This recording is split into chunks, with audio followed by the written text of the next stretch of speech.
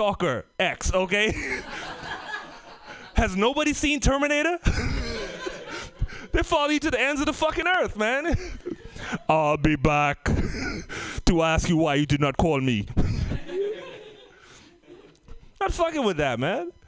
He's like, oh, no, you understand, it's a sex robot. I'm like, look, man, any robot is a sex robot. If you try hard enough. I'm just saying, I don't know what your Roomba looks like, but drink a little Hennessy, like, oh, shit. I'm going to just put some crumbs. You know, like, why are you paying extra? Just get a regular robot and fuck it. That's... Kevin Moreau does not endorse fucking robots. My publicist made me say that. You know, and he's like, dog, for real though, it's dope though. It's $2,000, $2,500 for the black one. I'm like, look, I don't have $2,000. I can't afford a sex robot. How about I'll be like, hey yo, y'all got a sex washcloth? A sex gym sock. That's my budget right there. Sex gym sock. You gotta. Half the dudes in the back like, oh, what's this website? What's a website for a sex robot? No, man, I miss the Bay, man. I went to when I came from the Caribbean. I'm from the Caribbean, Trinidad and Tobago. You don't know where it is. It's okay. You know. No, you don't. It's like, you know, Americans are. I know where Trinidad is. Go to Africa, make a left. By the way, there were no Trinidadians in the Winter Olympics. None.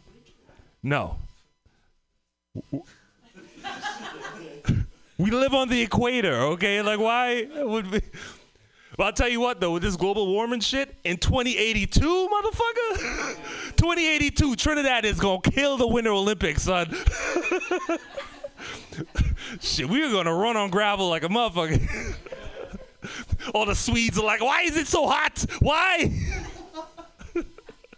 That's a German accent pretending to be a Swedish accent. I don't give a fuck. There's no Norwegians here, so... Are there? Are there any? Oh, okay. Yeah, nanny, she don't count. No. But I hate that, man. Like, that's the only time, like, when I was in Oakland, like, people were like, where you from, Trinidad? Is that in Africa? I'm like, no, it's a Caribbean country. So it's a Caribbean country in Africa? Like, okay, fine, fuck it, it's in Africa, I give up. What do you want?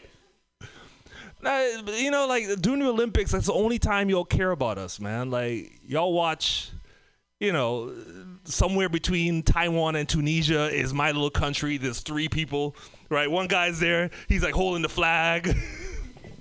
The other guy's my Uncle Roy. Like, nigga, you 55 years old. Why are you still in the Olympics? You know what I mean? And Americans, man, y'all are bullies, man. Y'all fuck with third world. Y'all play third world countries. Why are you playing? Like, I saw the USA basketball team play Angola. Angola. You know what I mean? It's like, oh, okay, we got LeBron James, we got Steph Curry, we got Tyson Chandler, we got Kevin Durant. How do you think the Angolan basketball team picked their team? Like, they're just in there like, okay. The first 15 men with shoes?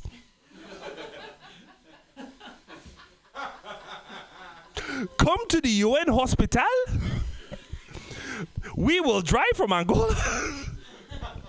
You know what I mean? And like, after the game, they're shaking hands and shit like, oh, good game, brother. Good game, brother. 155-3. Good game, brother. Good game. Are you still eating that?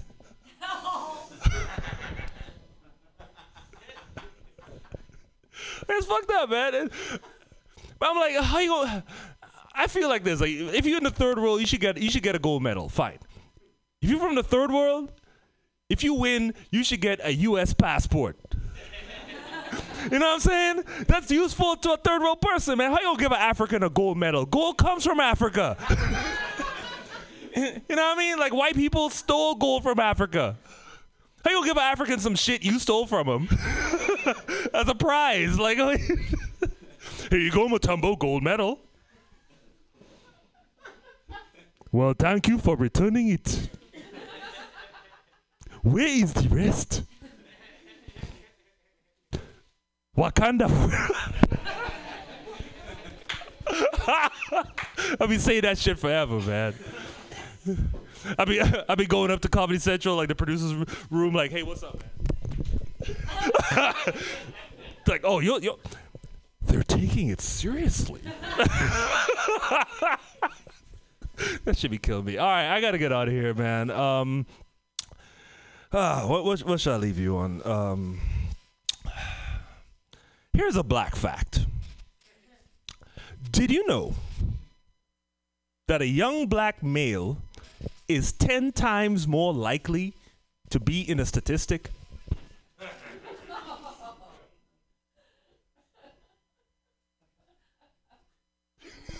It's true, they keep measuring. Nobody knows what white people do, right? Nobody checks. But every year it's like CNN presents a special report, the state of black America. Are their dicks getting bigger? Don Lemon investigates. All right, I gotta go, guys. I'm Kevin Monroe. Thank you, Kevin Monroe! You gotta have Cooper. Who's the gay guy? The Cooper guy. He's gotta investigate. Who's the Cooper guy? Cooper Anderson, right? He's got to investigate. He wants to get deep. You guys, that was the Locals Only show. That was so exciting. You're all here. Yay! So what's going to happen is everyone will clap one more time for the amazing comedians that you just saw. Marty, Allison Hooker, Clay Newman, and Kevin Monroe. These guys just walked in. You guys are welcome to stay for the next show. It's going to start super soon. It's and Kevin Monroe, I'm going to ask you if you can be on it because we have an open space and you are a POC. Yeah. Oh, it's the... No, not under arrest. We just want you to keep telling jokes. But our next show coming up in now it's 5 minutes. We'll let everybody outside and you come all back in and it's going to be amazing. And thank you so much for being here at the first show, Locals Only. And clap wildly. Yay! Yay! But stick around for the next show, which is going to come up in a few minutes, and it's the Politics Are Funny / I'm Not White. So stick around. Yay, Mutiny Radio.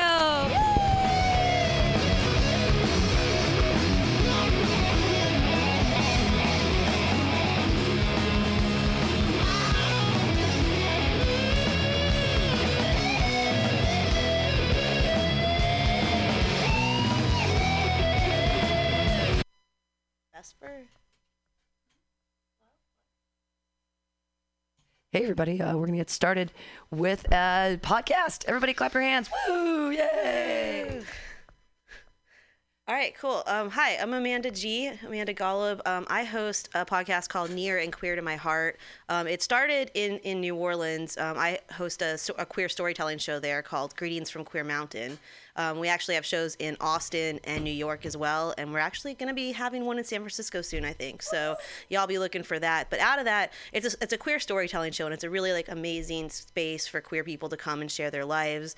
And we thought hey, these shows are so magical, and we capture this beautiful moment, but then it ends, and we're like, what do we do? Fuck. So we decided to, start this podcast, Near and Queer to My Heart, where we get to know the storytellers and then also other queer performers, because we have so much more than, just our stand-up or the story or the 5 to 10 minutes we get on stage. So I was so honored when Pam chose me to be part of the Mutiny Radio Comedy Festival. I'm super excited. Like I said, I live in New Orleans, so made it out here for that. And then I, through that, met Jenna Vesper, who's with us. Hey, Jenna. How's it going? And she's here for the festival, too. So I thought, hey, this is a really good chance for me to get to know her a little bit more, for y'all to get to know her a little bit more. I did see her stand up a couple nights ago, and it was hilarious. It was great. It was great. I got a lot to say about it, but, first we'll get to know you a little bit better before we start, with my diatribes of things. Because I am, pretty good at just ranting and raving for a long time. I would fit really well in San Francisco. Oh, yeah, definitely. That's good, though. Yeah, so, Jenna, you live in Portland now? I do. I was born and raised in Napa, California, though, so it's kind of nice coming back to San Francisco. And like having little memories of my childhood, come at me all of a sudden. How long were you in Napa? Oh, I was born and raised there. I left when I was on the road moving to Portland on my 18th birthday. Oh, wow. Like celebrated my 18th birthday on the road. Was it the kind of place that you were like, I hate it, I just have to get out? Oh yeah, definitely. It's like a smallish town and what have you, but it's just very conservative and just nothing really to it unless you're rich or you love wine. And I am neither of those things. So Portland was definitely a nice place to go to because you can be, a little bit more broke. And if you like beer, perfect place. then you're in the fucking perfect place for it. Yeah, y'all like beer a little too much for my taste. I'm like, just give me a beer. And they're Mm-hmm. like, what kind? And it's what percentage? And it's microbrewery and what, I don't know, yeast or, I don't know, because I just drink. Same with the wine too. Like I've been to Napa for bachelorette parties, so that's why I'm like, where do the people who live here come from? Because I just feel like it's just a bunch of tourists and drunk, girls' weekends and bachelor and bachelorette parties and I guess weddings and things that happen. Yeah. And I was like, I wouldn't want to live here. And like during the week, it's probably awesome, and then on the weekends, you're like, oh my god, if I hear one girl scream one more time, woo, like I'll lose my shit. But I would imagine that would actually be the case in New Orleans too.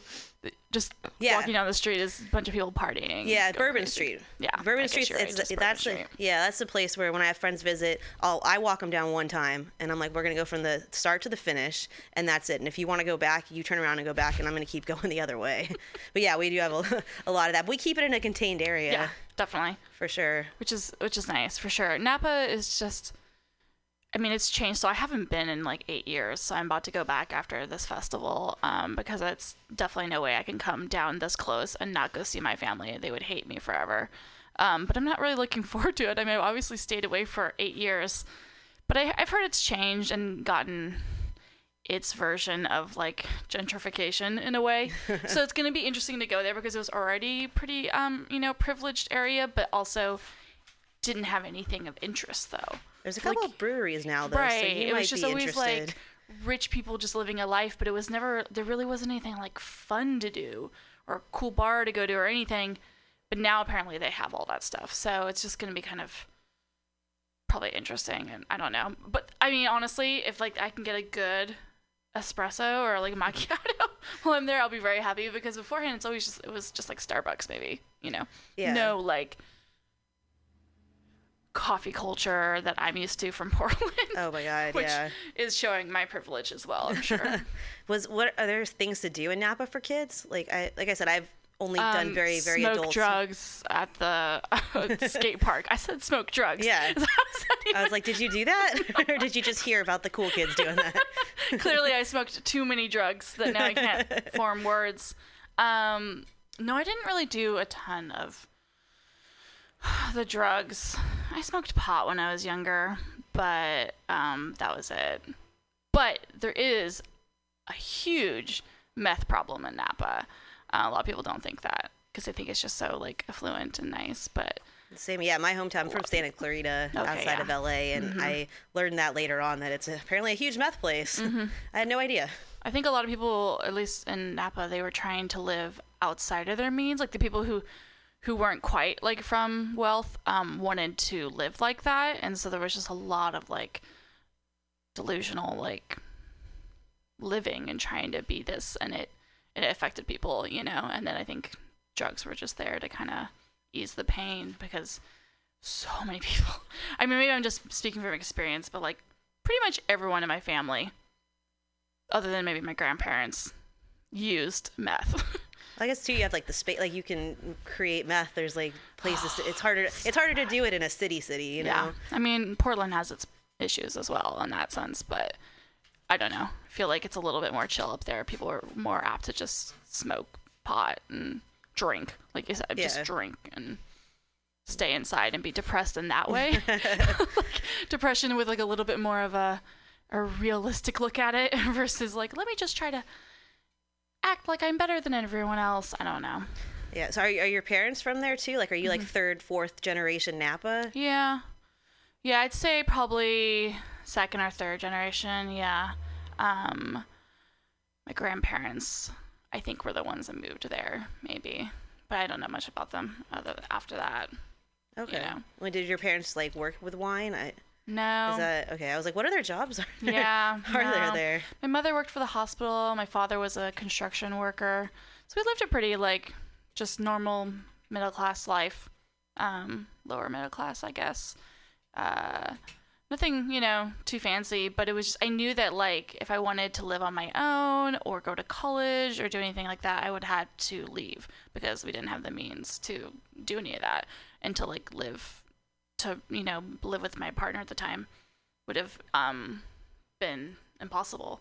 So we moved to Portland because there was family nearby on his side, and I don't know, we just kind of went there, and I was able to go to a trade school and start a career for a while until that all blew up. But anyway, that's another story.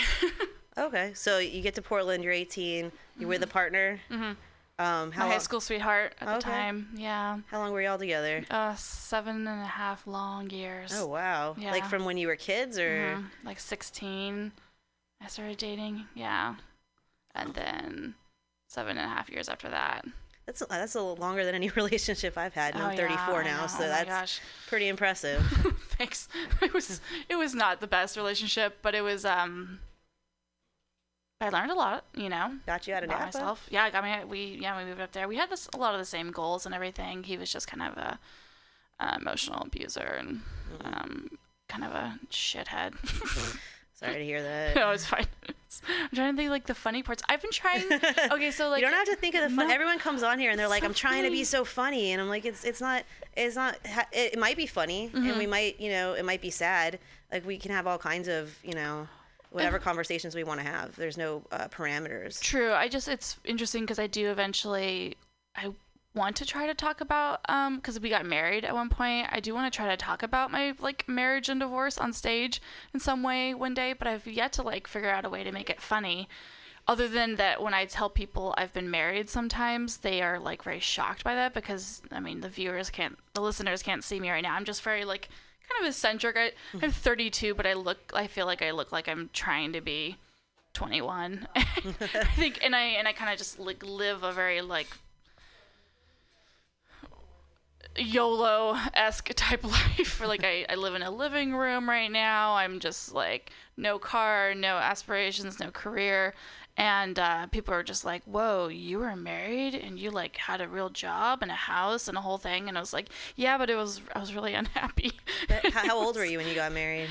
24, I think. Yeah. Yeah. See, because I think about who I was with when I was 24. I'm man, if I'd gotten married, we broke up anyway, but if we got married, we probably would have tried to stay together longer because we were married.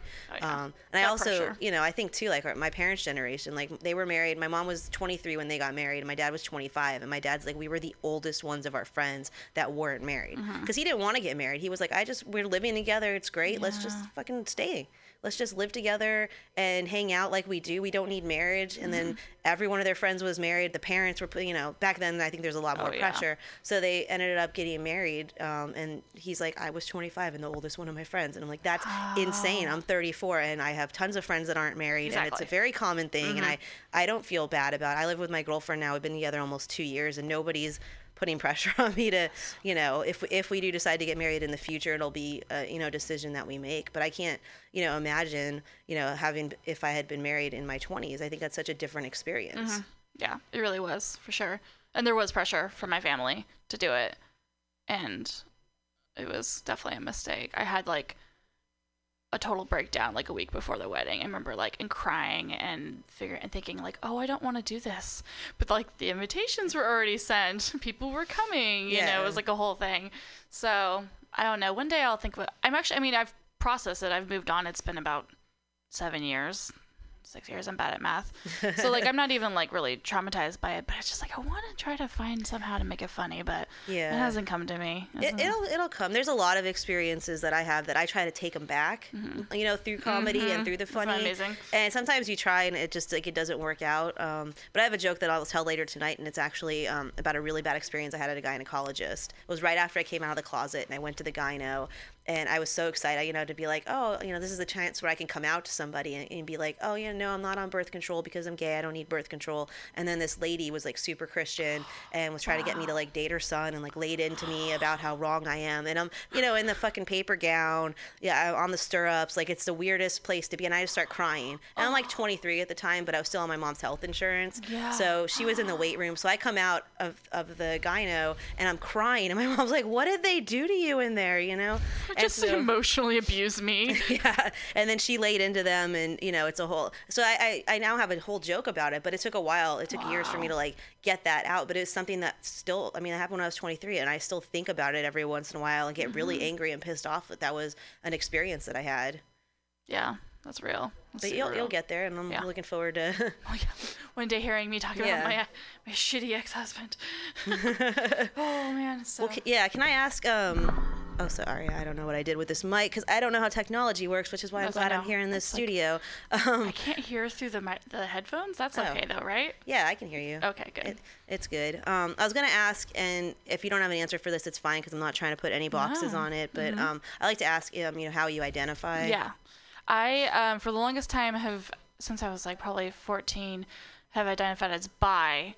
But I would say in the last year and a half, come to like identifying more as like pansexual in the sense that as I've just grown as a person, I've like learned and become more woke, as the kids say, to like gender not being a binary. And me realizing, all of just like being attracted to people more, Yeah. that now I'm like, I want to start identifying more as pansexual. I've felt nervous to do that in some ways because I don't want to like, I know as a bi person, I've had issues with not feeling welcome in certain aspects of the community, for better or for worse. And I don't always I don't want to like come in and be like, I need all of the respect and everyone just listen to what I have to say, because I don't want to do that because I have experienced the privilege of being perceived as straight my entire life, Yeah, no, which is like annoying. Yeah, no, I think it's interesting. One of the comics in New Orleans, she's bisexual, and she has a joke about how like now that Trump's president and things are kind of crazy, like that in the future, it's kind of a messed up joke about gays being in concentration camps almost, and it's like, oh, the gay men will do the hair for everybody, and the lesbians will build the things, and the bisexuals will just be happy that they're there. The crux of the joke. But I feel like with what you just said, you might identify with that joke. Yes, exactly. I'm just happy to be accepted by somebody. Yeah, because I don't know, I've had issues. I mean, because my shitty ex-husband, like he found my bisexuality to be like a turn on, but something that he could use and something that was like his in a way. And like we had threesomes together when we were together, but with other females. But it was all like by his design and his choice, and I never got to like have any, say in it really. And they were not great experiences. And so for a long time, I would still always identify as bi, but that I would just like be, I have a ton of internalized misogyny because of it and society and what have you, but would just think that like, oh, I was only sexually attracted to women and not romantically attracted to them because they're dramatic or whatever. And plus also he just kind of made me feel shitty about it. And the experiences we had with other women were not focused on my pleasure. Yeah. And maybe not even theirs, because he was kind of shitty that way. But, so then I was always just like, I don't know if I even am, like, the right kind of bi, because I just couldn't really explore it.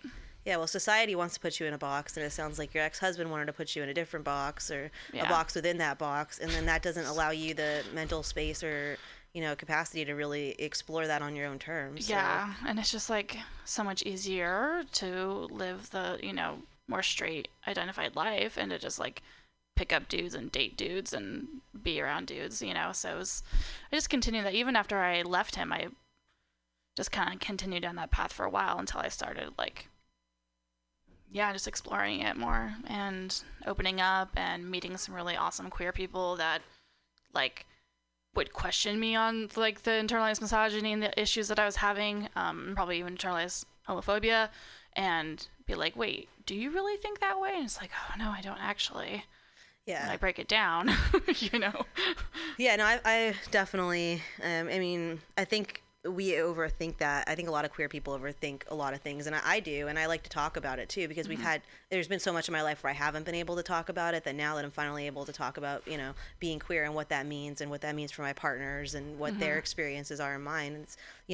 It's pretty amazing. Yeah. You said at 14 you identified as bisexual. Were you coming out to people? Yeah, I came out to my mother, and that's pretty much it. I came out to my first ever like female kiss partner. That's a weird way to say it. Girl at school that I was friends with, and and had my first kiss with her. And then that's probably as far as I went, because I was also, I was just young and not really that sexual yet. But I just knew that I was always attracted to women. So I came out to my mother. She was supportive. I told her while she was driving, though, and she almost drove off the road because she was like kind of surprised by it. That was a fun moment. I definitely remember. That's dangerous in Napa. Yeah, she was actually probably high at the time because she was a drug addict. But so she was supportive of it, though. And then I met my high school sweetheart when I was 16, and then he just always knew about it. So you're always open with him from the jump. And then I was always open about with every male partner that I was with for any length of time.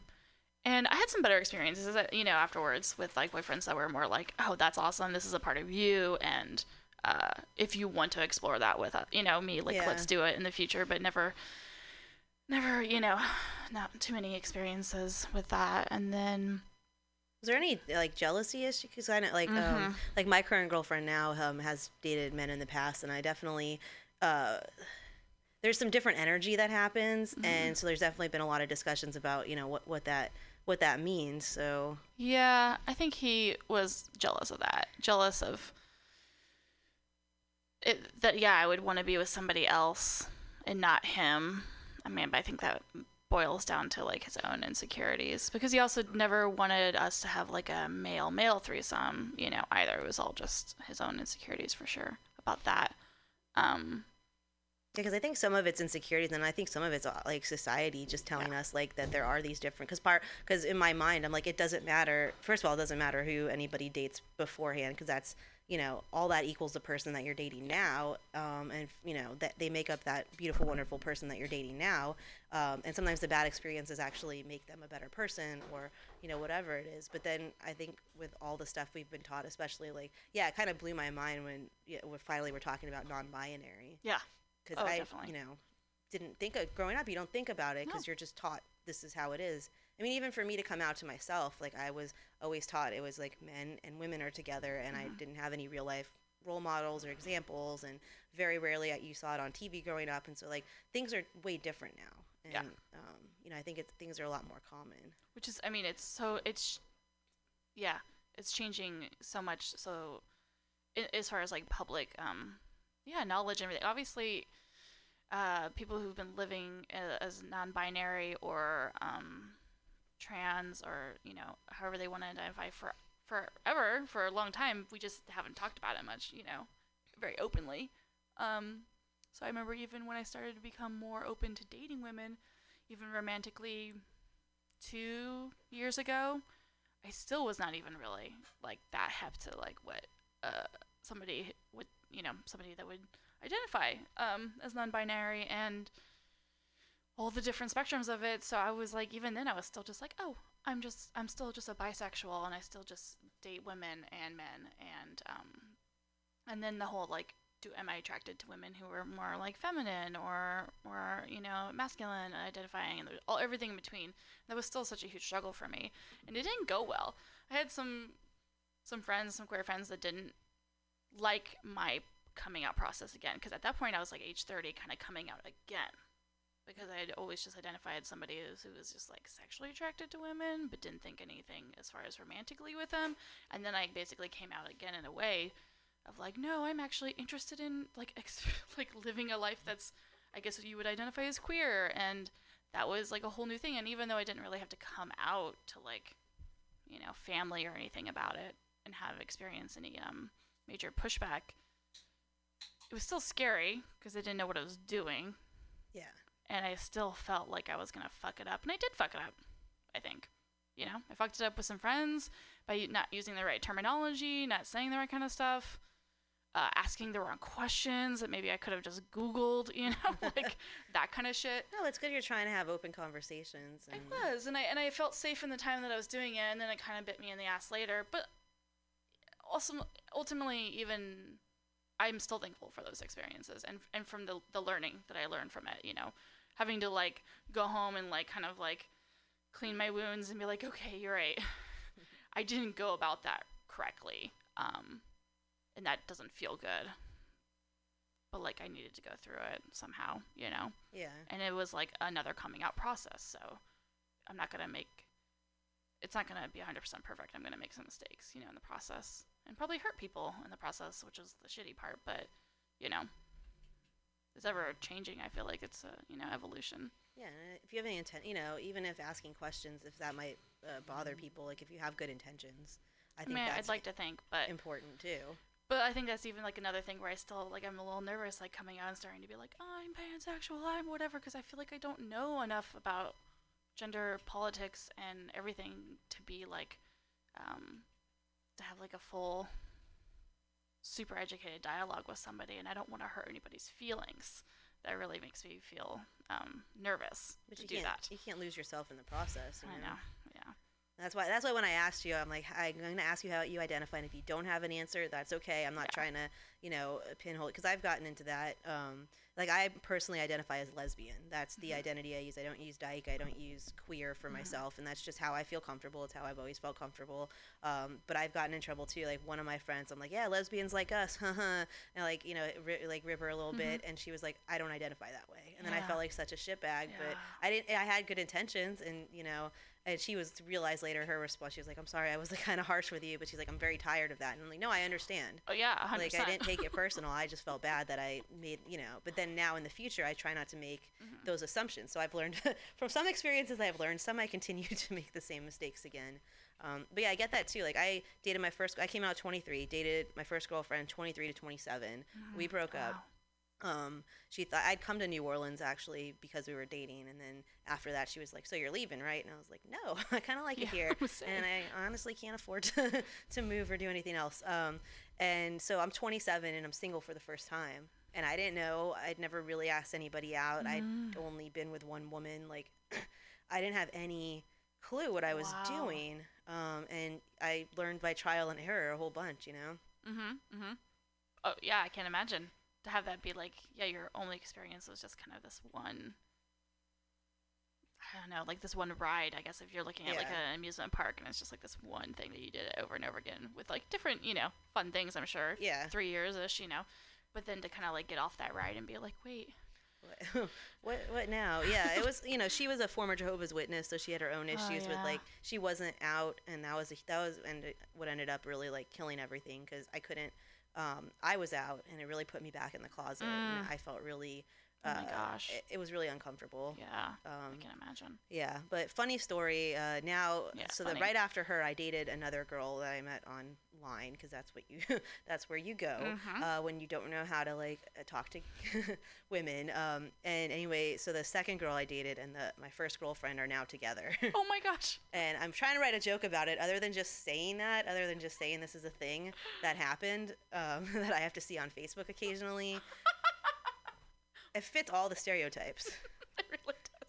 But like, I mean, that's the thing, right? I don't know. I listen to Dan Savage a lot, and he talks about that when like straight callers will call in, and they'll be like, I just can't believe my friend would date somebody else that I once dated or whatever. And then he usually is like, yeah, that doesn't really happen in the gay community, because you would run out of people to fuck if you cared about who fucked who and when and how, you know? Then, like, if you, like, made the same rules that straights usually make of, like, you know, bros for hoes or whatever, you never do that. It's like, then you would run out of people. And, like, that's not possible. It can still happen. Oh, man, that's pretty funny. Yeah, I feel like Portland is a pretty, like, oddly small town, oddly small queer community, too. Oh, really? I thought Yeah. there'd be a bigger queer It's community. big. I mean, I guess it's huge, but like it's still, that town is just so weird. Like you just see everybody. You can't escape anything. I feel like. I went there once in, oh god, I want to say 2004. So it's been some Wow. time. I had a friend that lived there. I spent a weekend there, and I'm gonna be honest, I didn't like it. Yeah, that's before it changed majorly. Okay. Again. Maybe I'll have to give it another chance because at this festival, I met a lot of cool Portland folks. But Mhm. I went there and it seemed like everything closed super early. Everybody was, I don't know, I just didn't get a good vibe from people. Yeah. Like everyone was in a hurry. Everyone, the dudes were taking the flannel from the women, which I didn't, Oh my. you know, Yeah, that's I still the like same. like my lesbian flannel. Yeah. Cheers to that. I'm not a woods person, so that kind of threw me off too. But I'd be at a bar and there'd be like 3 things on the menu, and then they'd close. I'm like, you're open till 2, and it's like 1:30, and they're like, get out. And I'm like, I don't like No, this. that's still the same. That's so funny. You're right. Like that's still definitely the same. We like the town like drinks hard. We drink hard, but we drink hard early because we're all just like functioning alcoholics. I think we all just really like, okay, I'm gonna get this fucking shit done by 10 because I do have to work in the morning. I am blacked out, but it's done early. See, in New Orleans, we start early and we keep going. Yeah. Oh my gosh. You ever see yourself anywhere else? I do. I've been thinking about Pittsburgh because I hear a lot of nice things about it. Or going big and like going to like New York or Chicago because I'm also a nanny and that's what I do during the day and I love doing it, but part of me is like, oh, maybe I could like go and work for like a really rich family, in one of those bigger cities, and then have my room and board taken care of and all that stuff. It just would suck because it would hinder eventually dating because you wouldn't be able to ever bring anybody to your place of living. But that means they have to have a place. Exactly, which is kind of nice, and that's not always a guarantee in Portland that you're gonna go fuck somebody at a place they have. But but also my dating has always been just so fucking all over the place. I haven't had like a serious relationship in almost 4 years, so. Have you been looking, or is it just the way? Yeah, no, I have been. And I've had like some nice, wonderful connections and moments with people that have lasted like 3 or 4 months, but they usually just it always just gonna end somehow. I don't really know. I was like, does it just get really weird at some Yeah, point? no, or this like the last is girlfriend. it like Seinfeld, where it's like one thing, and you're like, I can't do this I don't anymore? even know. Yeah, the last girlfriend I would consider a girlfriend. It still only lasted 3 months. It was really wonderful. Ultimately, I knew it probably wouldn't last forever because she was very strictly monogamous, and I don't believe in that. I don't know exactly what I believe in, but I don't want to be in a strictly monogamous relationship for the rest of my life. So I was like, it probably won't work out forever. But I was still interested in dating her because she was wonderful. And she treated me nicely. But she kept saying that she wasn't good in relationships. And I was like, well, What does that mean? I'm telling you that you are because I like dating you. So, like, can you just listen to what I'm saying? She's like, okay. But then she was really nervous about... I get long story short, I was like, let's go get like a dildo though, to add to the bedroom. And she's like, I've never been to one of those stores before. What? She was from like the Midwest, and she was real. Oh, I was like, did she come right out of the church? Yeah, I mean, kind of. And she was 32, I think, and had been out her whole life or most of her life, but was still just like very kind of straight and narrow about it. And Because that's not even like that wild. Like, No. That's not, no, exactly. that seems to me like a very normal conversation. Mm-hmm. Like, I wouldn't have blinked an eye at that. So that's. She had ones and used ones before, but like it wasn't by her doing, like she didn't go out and purchase them herself really. But So I that's was part like, of the thing. let's you go know? together. So I took Yeah. her to like a really great sex shop in town, and we like picked one out. She picked out the color she wanted, and I helped pick out the size because I have a very tight vagina. There's jokes about it if you want to hear me online. And we bought it, and we didn't get a chance to use it that night because we had dinner plans with her 2 gay uncles and her mother. It was really nice. I was like, hey, let's go. Wow, let's you met do the that. family. I already met the family, and they were really Yeah. wonderful. And then, so we didn't get a chance to use the dildo. No big deal, right? And then I was going to see her that Wednesday, and I was really excited. And then she came over and broke up with me. What? Those dildos are not cheap. It was like $90. Shit. And Did you get like the glass one? she Jesus. bought it. No, Oh. it was like a nice silicone Like one. $90. Oh, Portland is expensive. Oh boy, niche dildo. Now you're not community. selling me on Portland. No, yeah, it's really intense. If you were like, all those things you said are true, but there's cheap sex toys, I'd be like, I'll consider it. No, not really. And I was like pretty bummed about it, and she broke up just because she thought things were getting too serious. I think that the purchase of the dildo made it too serious for her. Not the meeting of the mom and the gay exactly. uncles. That was not serious. Yeah. And then she's got some shit to figure out. That's what she said. So I was like, valid. You do. You definitely have things to work on, and I don't really want to be here for this. So I guess bye. But then like I definitely texted her the next day. I was like, yo, but can I actually get that dildo though? Because you bought it for me, right? Yeah. Like, because that's what she was saying. Yeah. She did buy it like for me, and I was like, so can I get that? Because like it's kind of like if you proposed to me and gave me a ring, and then the engagement broke, like we broke the engagement, I would get to keep that ring. Yeah. That's usually the standard. And she just never replied to that text. Like, do you have any jokes about this? Because I think, okay. I said it once, and I was like, this is good. I was like, somehow I said something about how it was like one of those nice dildos, one of those ones you put in the foyer. And yeah, I felt like it was, really unfortunate that she didn't give it to me, because I feel like it's possession is 9 inches of the law. That was the one joke I have from it. I like it. But I was bummed about that dildo. Never got to see it again. I wonder if she ever used it. You're like, I don't remember her name, but that dildo, beautiful. Do you believe in the whole like relationship juju, staying on the dildos? Yeah, You do? absolutely. Clean slate. I don't, but Clean slate. I believe. Yeah. I support you in your. Yeah, because honestly, if I come to somebody's house and, I have a joke about that where it's like my ex wanted all the sex toys, and I was like, great, I was just going to throw them away, because Yes, I'm not going to offer this to somebody else. Mm-hmm. I don't want to, like, because you know where it's been, and that's. But if they're like top quality silicone that you can wash and like really sanitize, like, Look, they're safe to use. Yeah, most of my breakups, I just want out. Valid. Like, if I'm the one that's breaking up, I want out, and I give up everything. Mm-hmm.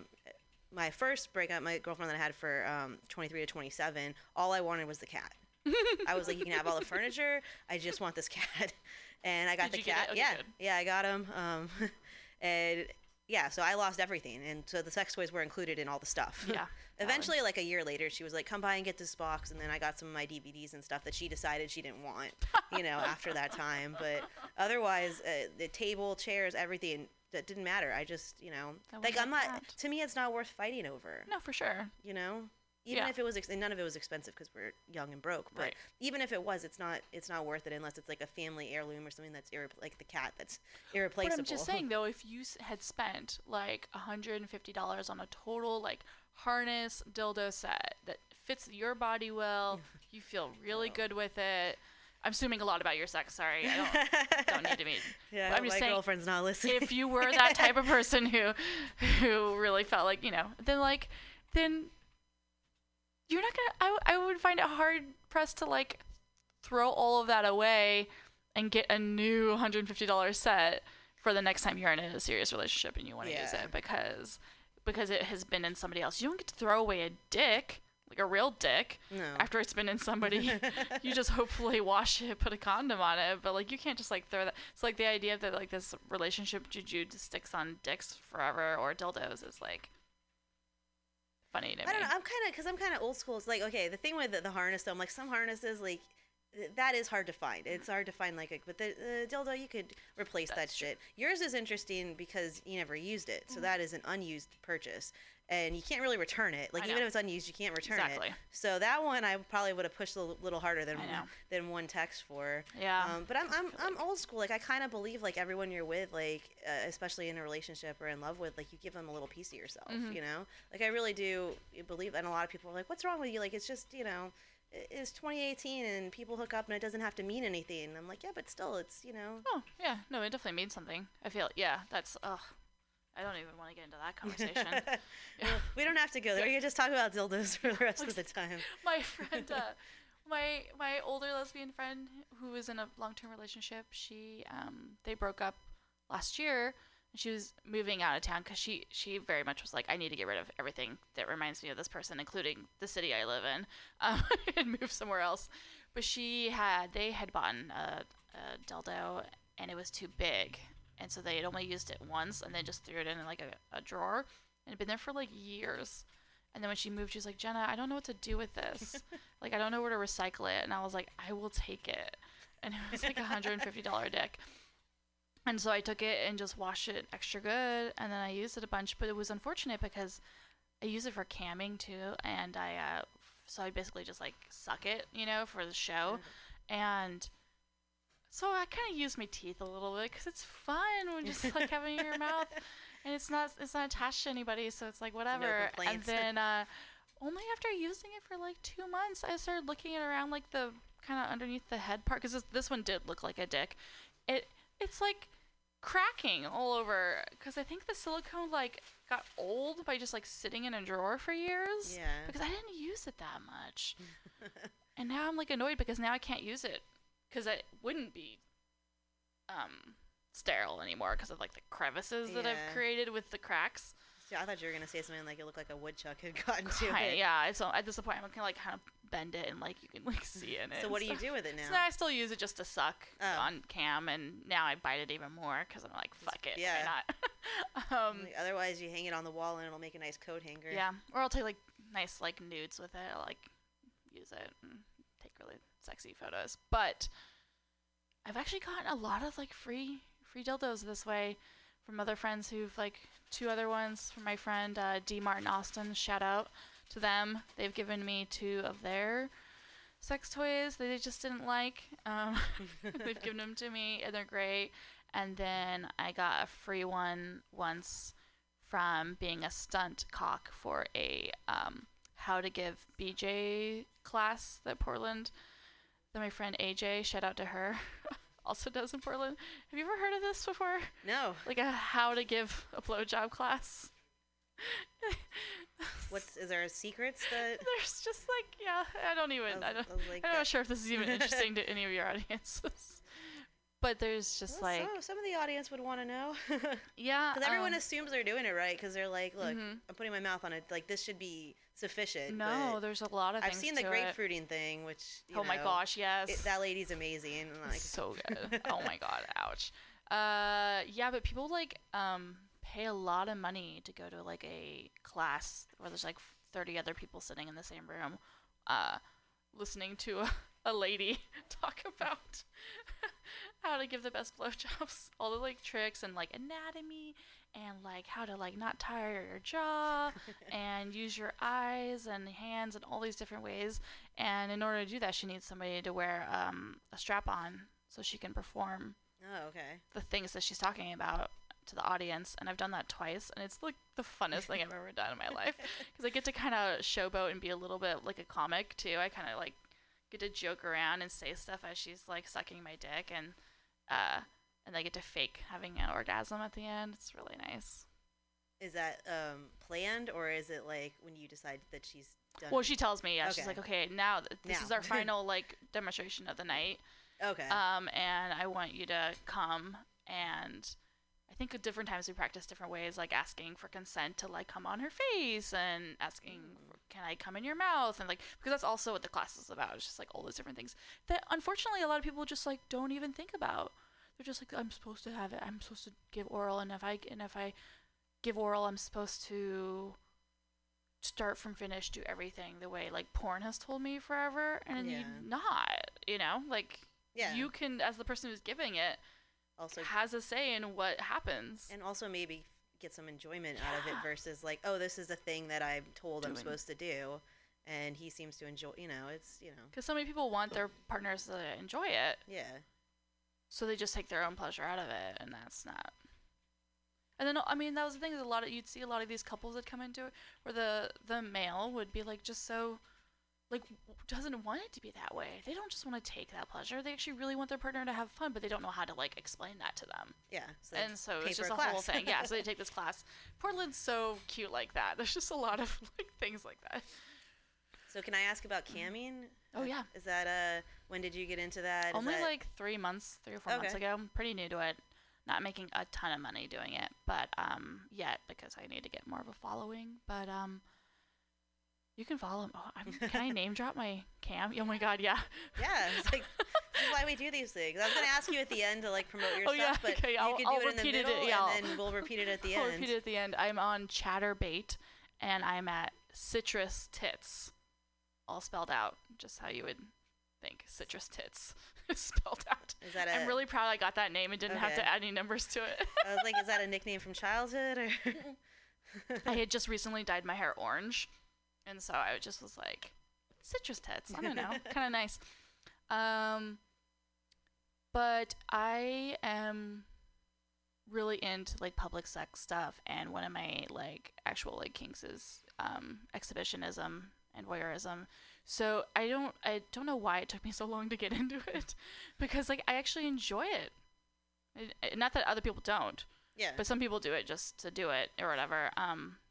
And a lot of sex workers obviously really love it too, and they love what they do. So I'm not saying like I'm the only one that does that. But for me, I was like, oh my god, I should be doing this because I enjoy masturbating for other people. So why am I not making money doing this? Yeah. So I don't know. Hopefully I'll be making more money eventually. But I like the best I ever made once was like $25 an hour. But that's still pretty good. Yeah. How do you masturbating? So it's just how many viewers you get? Mm-hmm. Yeah, and they tip tokens, bitcoins, I guess. I don't really know. I'm so tech dumb too, so it's like I feel like I could be doing better marketing and what have you, and like having a Twitter account for it, and just so many things.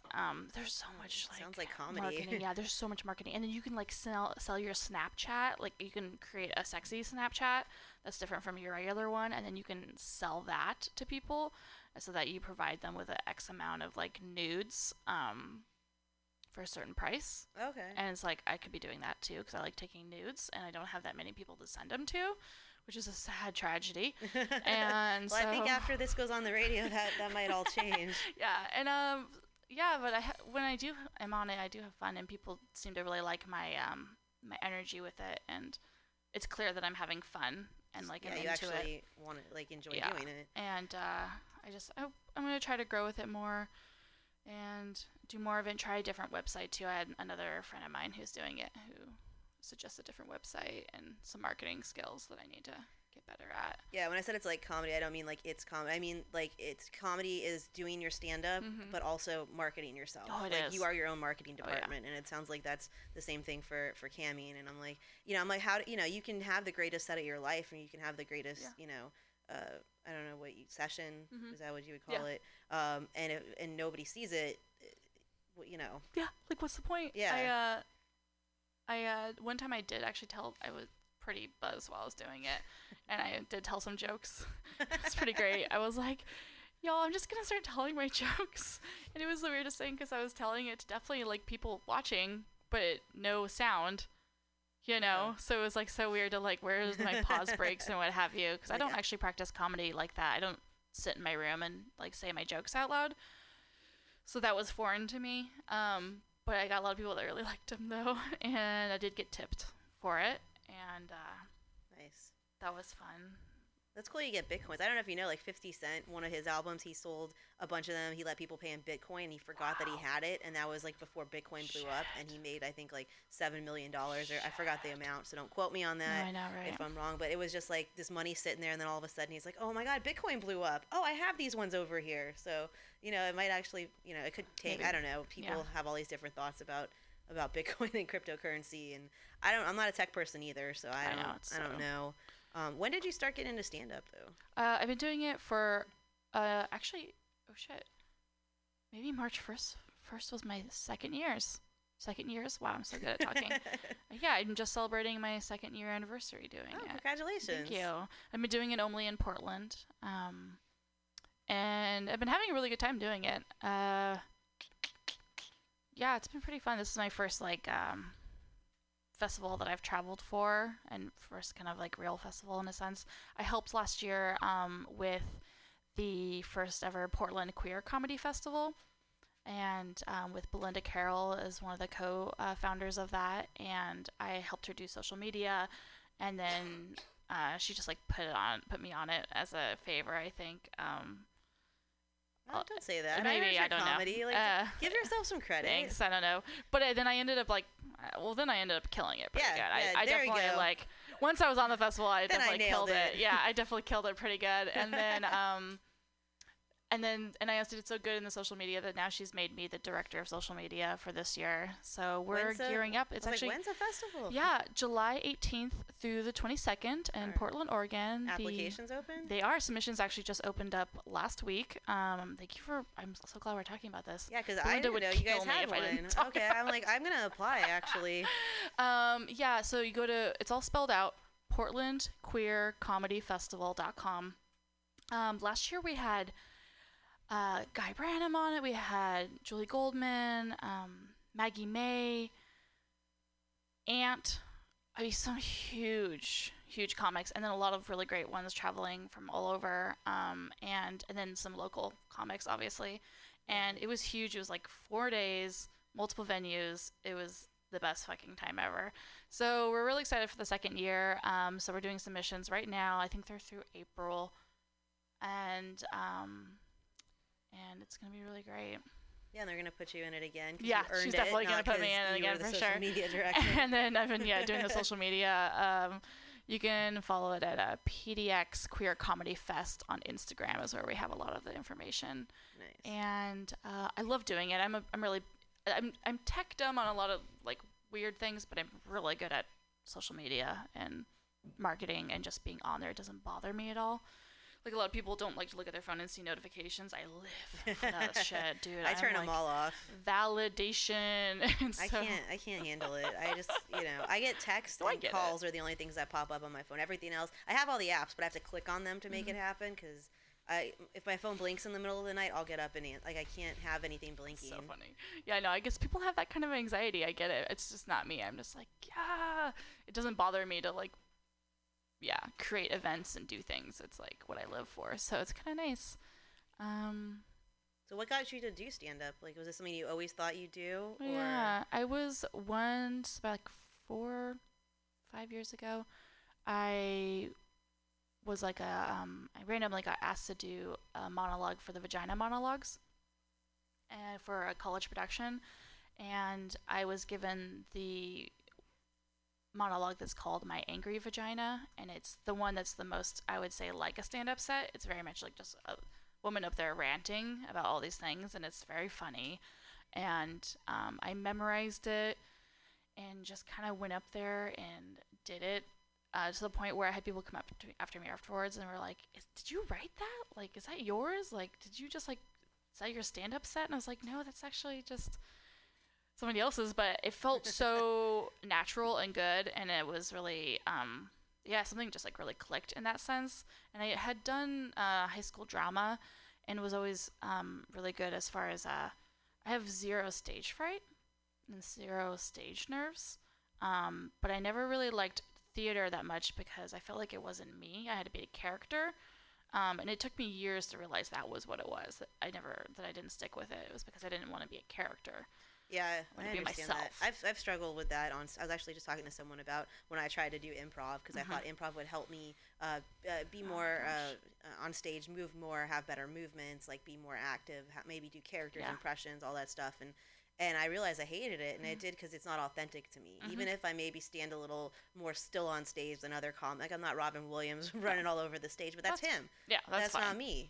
So you kind of, and I do better when I more natural, and that's what you tap into. So I'm not a good actor either because I can't get into the character's mindset.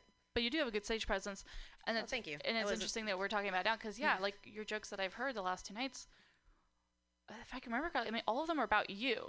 Yeah. And that's the same for me.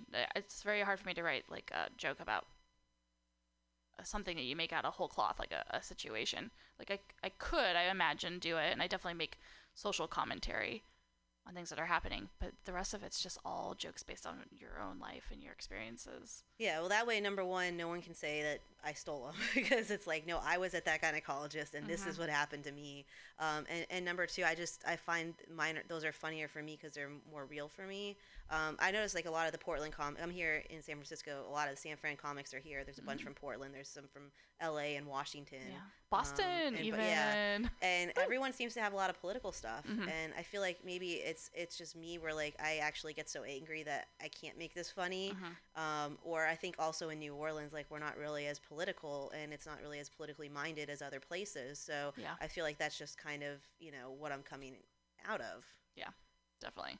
But I think that's what's nice, because then we can be authentic and we can be ourselves on stage, and we don't necessarily have to worry about being this character. Yeah, because you get to just, share things about yourself, and that's really cool. And, be like, yeah, I have full body hair, head to toe. Fuck you if you don't agree with me. Like, that's, I love it. and that's great. And you get cheers, and people, if maybe someone else who's thought about doing that but didn't have the guts to do it, maybe they'll, That's one of my favorite things about doing it, for sure. I talk a lot about, it's, and like you said earlier, like coming around on an experience that wasn't pleasant, and then years later taking it back and making it therapeutic for yourself, and then funny for people. Yeah. And in a way, funny for yourself. I talk a lot on stage about my body, and also my sexual assaults, and I also talk about my dead parents, and I talk about bullying, and I feel like there's one other major thing that's taboo, and just being sexually promiscuous, I guess. People have trouble with that. And those things have really helped me. I mean, in so many ways, I've been the least, sad and depressed about my own issues since I started doing comedy. However, also, I've seen my anxiety increase tenfold since doing comedy. As far as, do people like me? Am I doing this right? Oh, once you let go of that, God, and I don't know how to help you do that. Please. But darn. Once you can give, say, I think Jeanine Garofalo has it, where she's just once you can not give a fuck and mean it, you can say that and mean it, it's gonna just open up the world, for you, for sure. Right. But have you had people come up to you after shows and been like, I relate to you on this? And I did a joke about my dead mom once at a bar, and this man came up to me and he was crying, and he was like, "Thank you so much." He's like, "That exact thing that you talked about happened to me last month." And it's such a random thing, because it's basically the story. The joke's too long to do, but it's more or less me talking about the fact that I had a PB&J sandwich 5 feet from my dead mom's body, because after she died, we had to wait for the hospice people to come and pick her up. And once you die in hospice, they don't rush anymore because you're dead. So we just had to sit with her, and then you get hungry after 2 hours. Wow. But you don't want to leave, because it's just it's such a intense moment. Yeah. I don't know. It's hard to explain. So I've made a joke about it, and it's kind of a harsh one. I don't do it a ton because people don't. It's not that big of a payoff for it. But the times I have done it have been nice. And this one time, this guy came up to me, and he's like, "She just passed away last month." And I also sat with her and had my lunch. And it was a very isolating experience for me. And I never thought I could really talk to anybody about it. And I was and I told him, I was I hadn't either. She's been dead for over 10 years. And I rarely talk about that specific situation, that specific moment of me sitting there eating that sandwich, until I came up with that joke. Yeah. And now I can talk about it without crying. Previous to that, I would cry. Okay. So, yeah. So progress. It's progress. And I remember the first time I did it on stage, I actually did almost cry, because it was just so yeah. This moment. And those are the moments I just really Yeah. And the fact that he related to it was so powerful. I was I have to keep talking about this stuff, because I get pushback sometimes from people for talking about some of these subjects. And I'm not going to, because ultimately my career goals aren't to become a famous comedian. I actually don't really want to do that. I just want to have a platform where I can talk about these things to make myself selfishly feel better, and to have moments like that with people. Yeah, no, I think that's really great. I also think, Lori Kilmartin has this special she just released called 45 Jokes About My Dead Dad. Oh my gosh. Yeah, and the first one's a really cheesy joke, and she's like, "Buckle in, we have 44 more." But I think it's one of those topics that we all have to deal with it at some point in our lives, unfortunately, at one point or another. And I think it's been taboo to really make jokes about it or talk about it before. But I think now that those things are kind of opening up, where people are able to, where you can have that moment on stage and share it with somebody else, and maybe have a little comic relief, even if it's for 30 seconds. Exactly. It's totally worth it to me. All right, well, great place for us to end on dead mom jokes. But anyway, can you just tell everybody where they can find you at this festival particularly, and then just in Portland, and social media, all that jazz. Fabulous. Promote the fuck out of yourself. Oh, you guys are so sweet. Tonight I am on a show that is called Underwear Only, and it's at 10 p.m. and it's the show where the comics will be telling their jokes nude or in underwear, and I'm really excited to be on it. This will be the third time I've told jokes nude on stage. In Portland, there's a show similar called Comic Strip, and the comics get naked as they tell their jokes.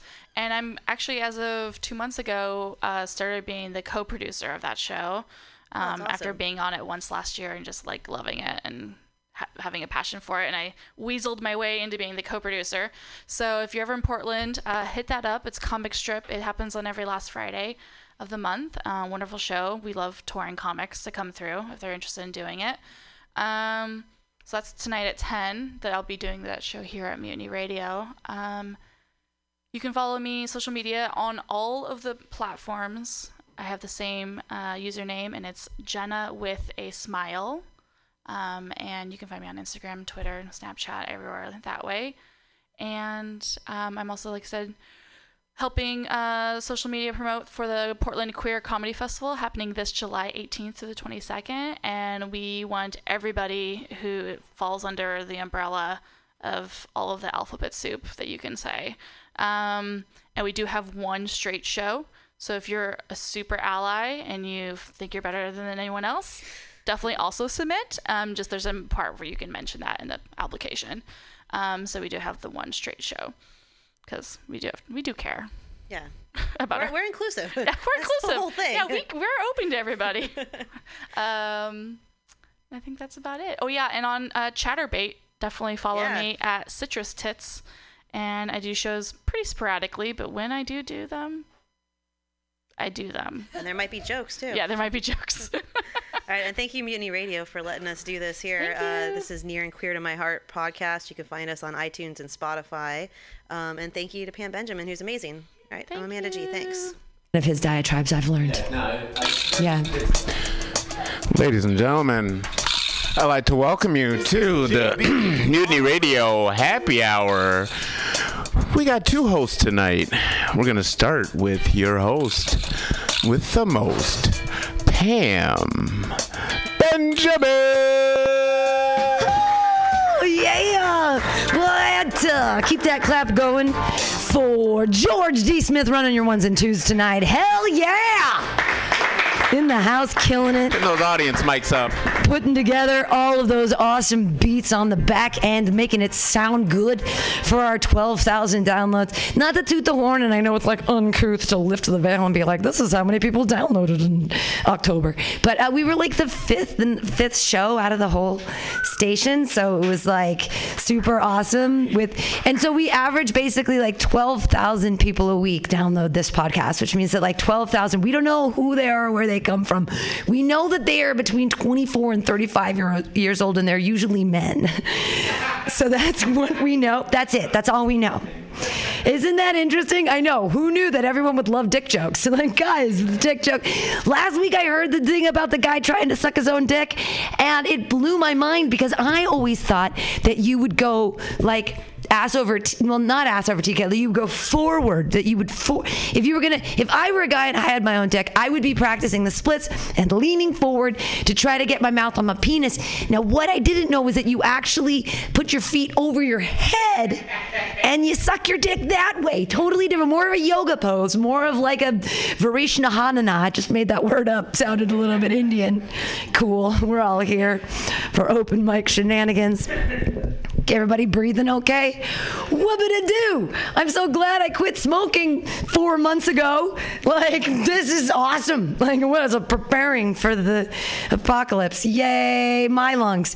I haven't smoked in 4 months, but in the past 3 days, I've had a total of 4.5 cigarettes now.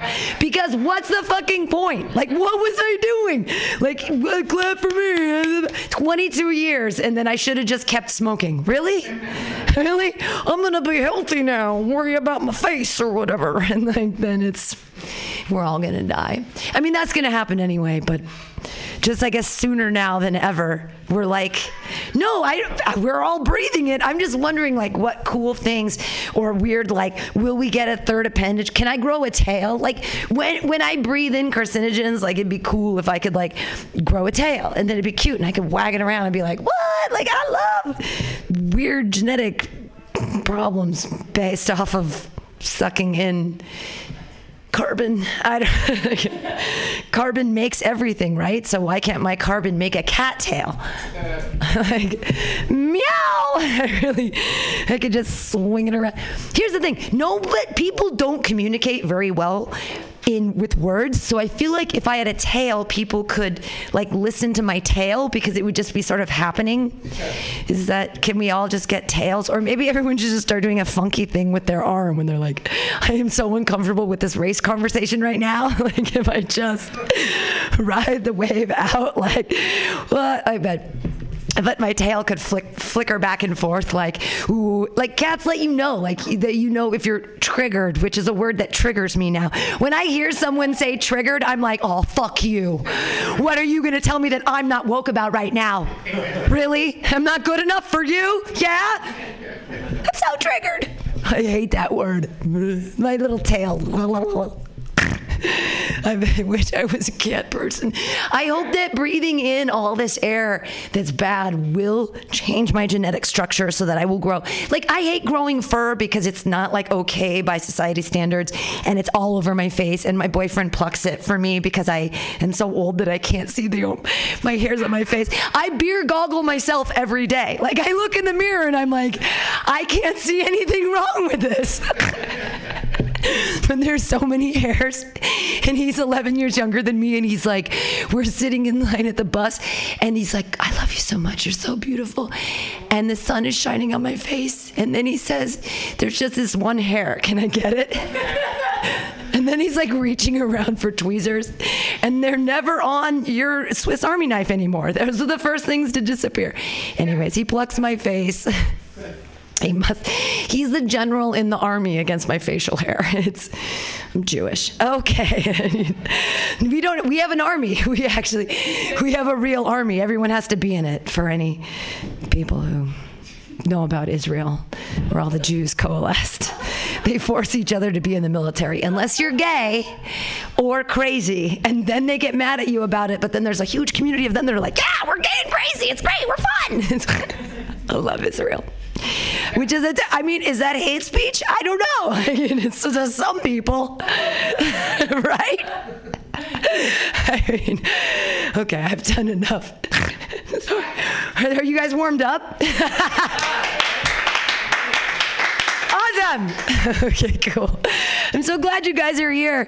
I'll put $2 in there. It's so silly. Oh, I only have a 20 right now. I can't give myself $20. That's weird. I'd have to fish it out of there later. But it would be. All right. Welcome to Happy Hour. And I don't want to pressure you about it, but like, if you could donate $2, that's so cool. But I understand if you're like poor and you're like, I could eat chips or then eat the chips, you know what I'm saying? Like go for or if it's like, I could have a tall PBR somewhere, or you drink the PBR, it's fine. You can PayPal us later. Everyone has a smartphone, right? It's all good.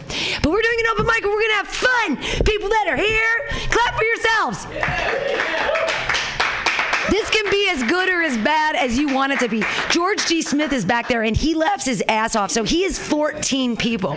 You actually have 14 people right there. And if he laughs, that's a 14 people laugh. Okay, so judge it that way. Put your hands together for your first comedian tonight, Sabrina Miller!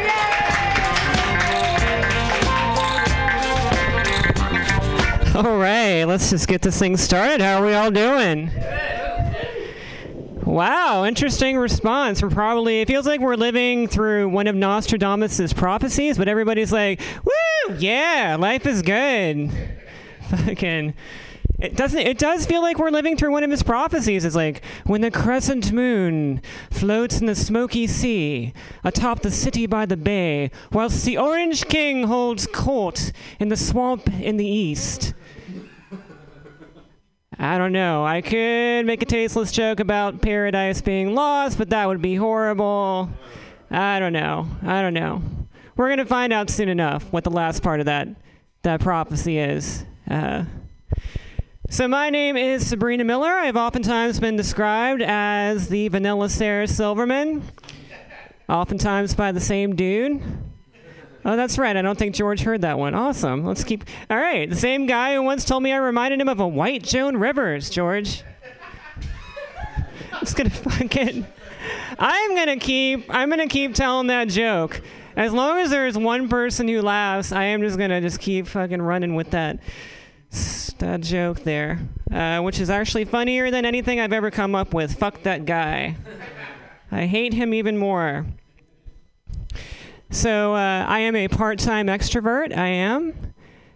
My mom was shocked when she found out that I do stand-up. She was really shocked because I've struggled with anxiety most of my life, and I told her, Mom, I'm comfortable on stage now, you know?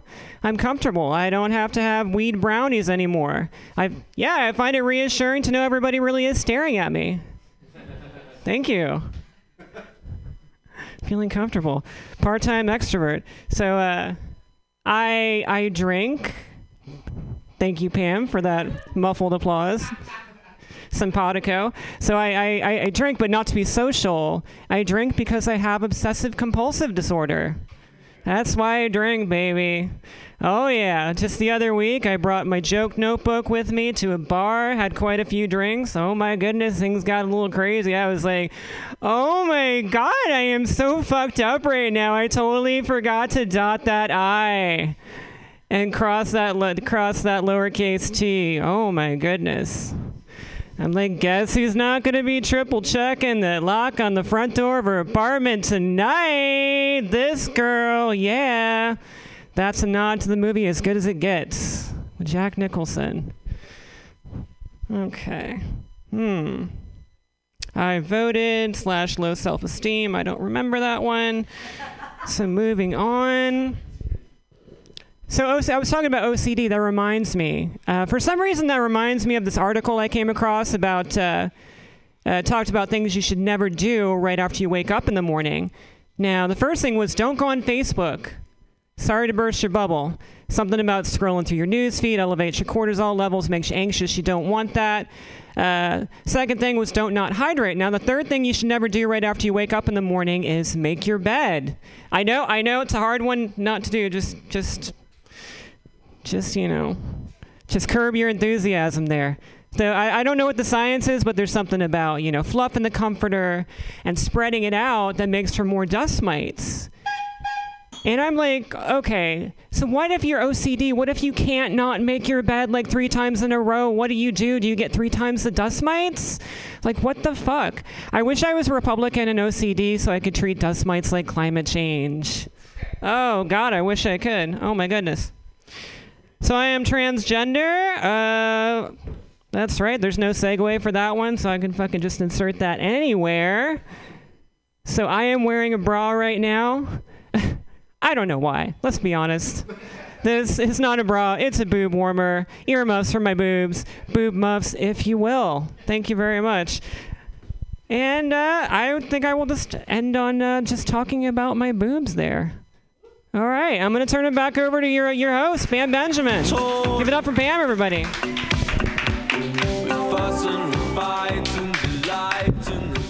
Sabrina Miller, yay! We are so simpatico. I also have no boobs. This is all chicken cutlet. Like this over here, you could elbow me right now and I wouldn't feel it at all. This is a chicken cutlet bra. It's like a huge amount of fluff, and then it pushes my sad, sappy triangles together in some semblance of cleavage that I don't show underneath my t-shirts because I try to dress like a boy. Try to dress like a 14-year-old skateboarding boy because I never grew up, everybody. I just wanted to be Peter Pan, but I never got the role. Oh, Sandy Duncan, you're so cute. With her one glass eye. Cool. He just 14 people back there. George D. Smith! What? I'm the worst host ever, but look, I can do this. Don't lift the veil, everybody.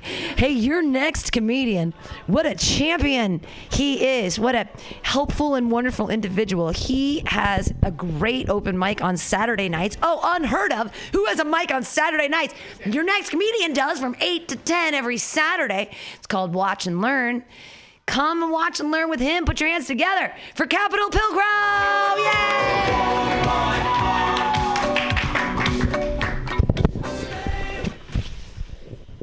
I like that. I'm transgender. I don't have a segue, so I can stick that in anywhere. Not anymore. I have to poop. I know. I can't even think of my jokes. It's all I can think about. Like, I gotta poop so bad. I tried to pee, and I just can't. Like, I could, but I'm gonna do more than that. It's gonna be a real bad time. I was out there hanging with everybody, and not everybody actually, pretty much everybody who's not in this room, plus Max Eddy, and I farted, and he got accused before I did. And I feel like I look more like I'm gonna fart in public than Max Eddy does. Max Eddy looks pretty put together. He looks like he holds him in for a while. Like, why am I the first one? Mark Neuer wasn't even accused. I was accused. He was the one doing the accusations. And then, over there in that bowl. oh, I'm fine. No, they're struggling. It was outside.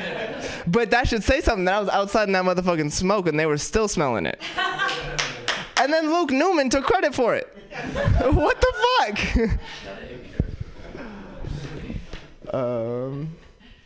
Like I said, though, I got a shit so bad I forgot my material. Just shit, dude. It'd be a lot funnier than my. You can actually reach into the bathroom if you want to do it. What? If you want to take the microphone into the toilet. No. It sounds like you're trying to. I already didn't want to shit at Mutiny Radio. I'm not gonna do it with a like. If you're gonna do it, you should do it live on air. Would that be a first? I think. I've peed with the microphone, but I've never pooped. I think pooping at Mutiny Radio is something we gotta do on Watch and Learn.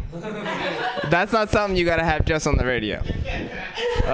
No, really, I don't think I can make any material better than my material right now, though. So I'm gonna chill off it. I'm gonna donate too before I forget.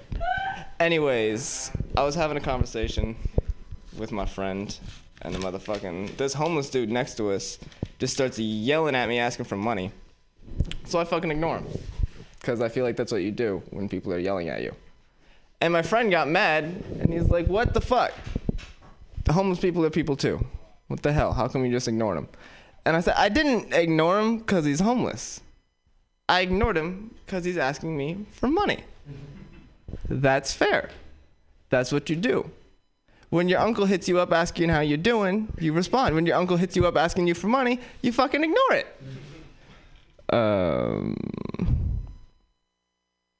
Like, oh, that's not funny. Why did I write that down? Been there.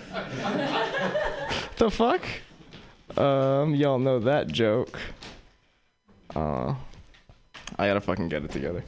My brain's not working right. I gotta get my shit together. Look at me. I look like a fucking dope fiend. I'm wearing Crocs with flour. I look like I've been doing cocaine all night in my Crocs. Like, what the fuck? I got my dope fiend jacket on, so the pockets are big enough so that I can just stuff all the shit I need. I don't need to use my backpack. I don't know. I look like I just got off fucking Breaking Bad. That's supposed to go first. Fuck it. I'm mostly tired, and y'all know why. I almost witnessed a murder. I swear to God. Don't worry though. Motherfucker got murdered. But I almost had to witness it, and I do not have time for that shit right now. In fact, I think that's why most murders don't happen. Well, you know what? That's not true. I got time for murder. Let's be real. Every single one of us got time for murder. I don't have time for the consequences. Because the murder part's fun. But when you're having fun, time flies by, which is why they don't make any movies about that part. It's only about the after part. I fucked that joke up. There's something there. Like I said, I got a shit. I forgot all my material. Give it up for your host, Pam motherfucking Benjamin, everybody.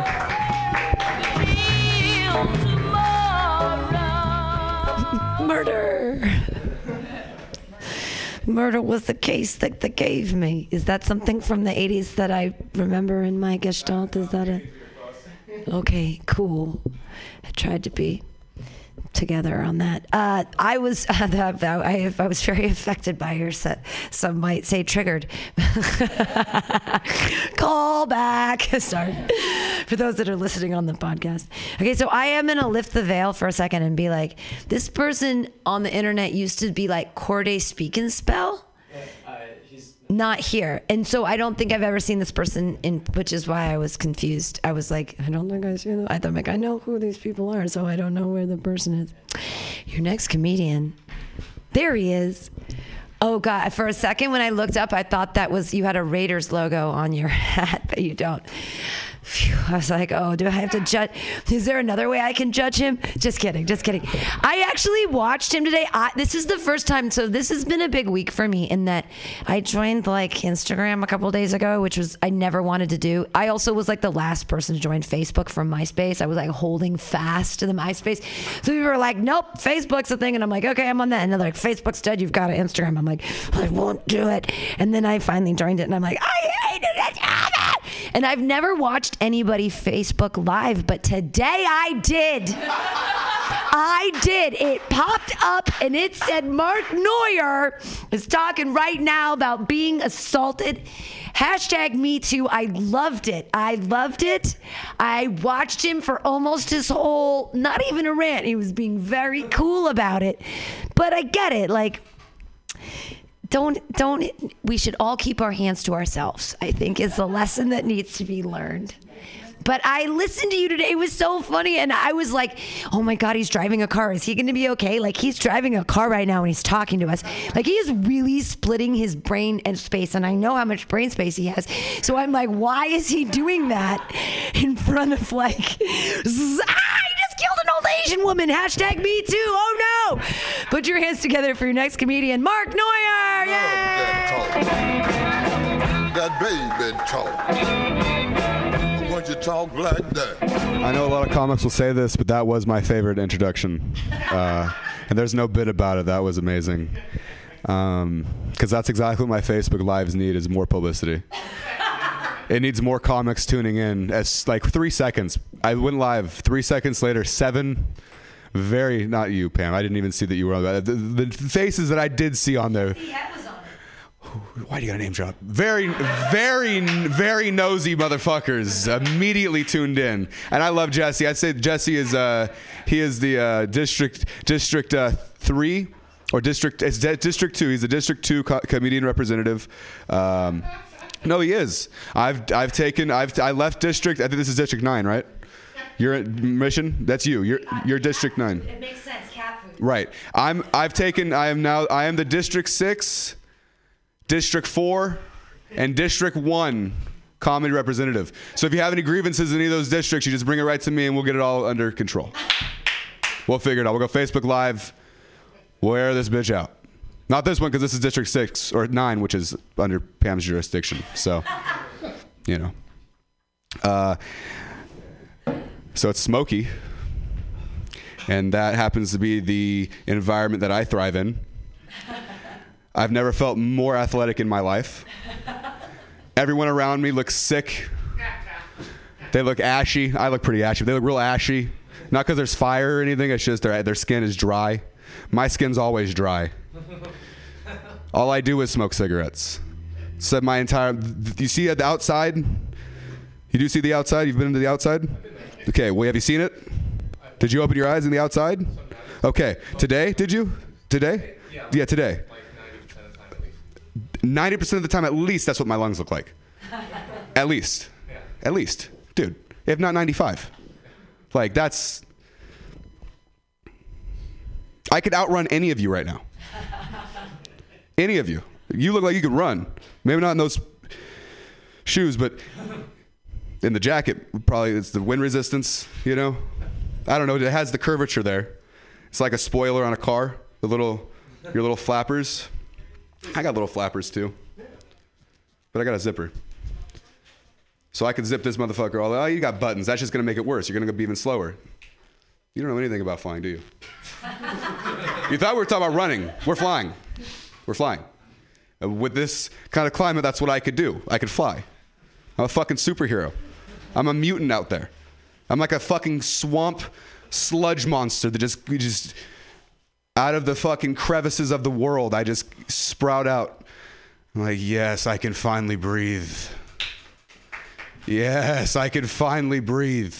I heard today that a cigarette is better for you than the fucking air around you. Do you know how long it's been burning, this air? Do you know how long there's been ashes all over you? 4 to how many? 7 days now? It could have only been 3. I don't fucking know. That's about how long these masks last. Have you looked at the filter in any of these fucks masks? What does it look like? Like nothing's happening to it. You want to know why? Because nothing's happening to it. After 4 minutes of a cigarette, not only are my fingers fucking brown, but you can squeeze juice out of the filter. Cigarette juice! Cigarette juice out of the filter. I did it on purpose. I'm here on purpose. I'm here. I came here intentionally. We have liability insurance. So it's who's getting cashed out? Are you getting cashed out or am I? I will fucking nosedive into Max Eddie right now, and we'll both get cashed out. We will turn this to Mutiny Radio WWE right now, dog. Right now, I will fucking dog. You already got the tables and the chairs. All we're missing is a ladder, and I think I just found it. Do you know, Pam, here's another way you can make money here. You have an entire soda machine. Fill that bitch up. We did for a while, but it's... Oh, fucking cops. These fucking cops.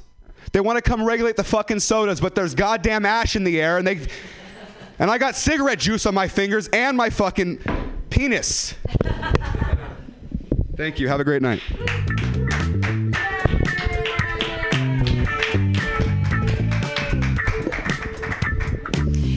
Mark Neuer, everyone. Yay! He went into the potty. He can still hear me when I say this. Oh, he's right. Oh, he's there. You can't see anything from up here, but one time when I had talked to my dad a long time ago, he said to me, I saw the movie Napoleon Dynamite, and it was either the best thing I've ever seen or the dumbest thing I've ever seen. And I feel like my dad would say the same thing about your comedies. It's like you're either a genius or a fool, but either way, there's some Shakespearean shit going on. Everybody, Mark Neuer, yay! Commenting on our world.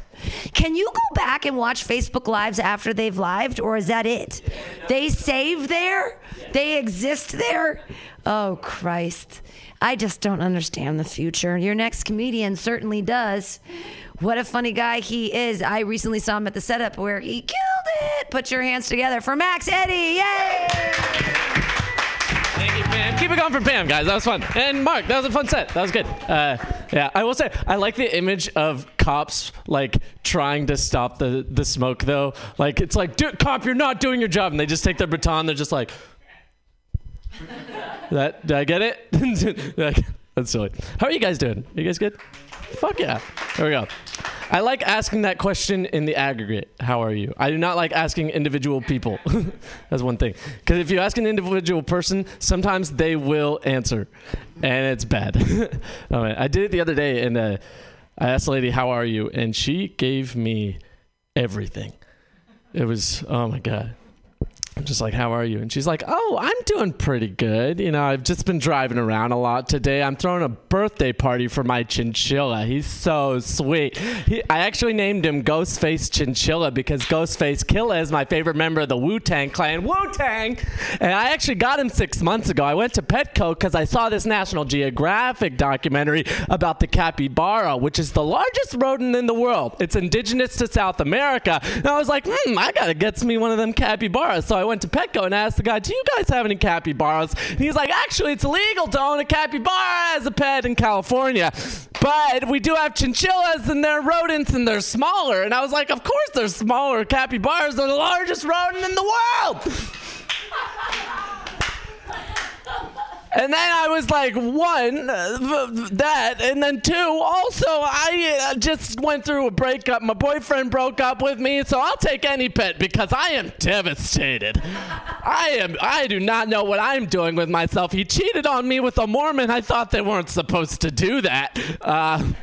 Thought it was against their code, but he did it, and we worked in the same place. We both worked at Zynga, and I was like, you know what, I'm just not passionate about dog poker for iOS anymore since we're not together, and that's why I'm driving for Lyft now. Also, if you want a water, they're in the door of your car. Fuck, I fucking, damn it. I almost said it right. Fuck. Is that a better end? Is that a better, okay, yeah. Damn it, I was so close. We're doing it again, everybody. We're doing it one more goddamn time. Fuck! I was so close. Oh, man. That's good. But, yeah, man, you never know what's going to happen when you ask that fucking question, though. It's the worst. Also, I did give her 5 stars, by the way, because she was the only Lyft driver I've had that fucking bumps Wu-Tang, dude. Wu-Tang!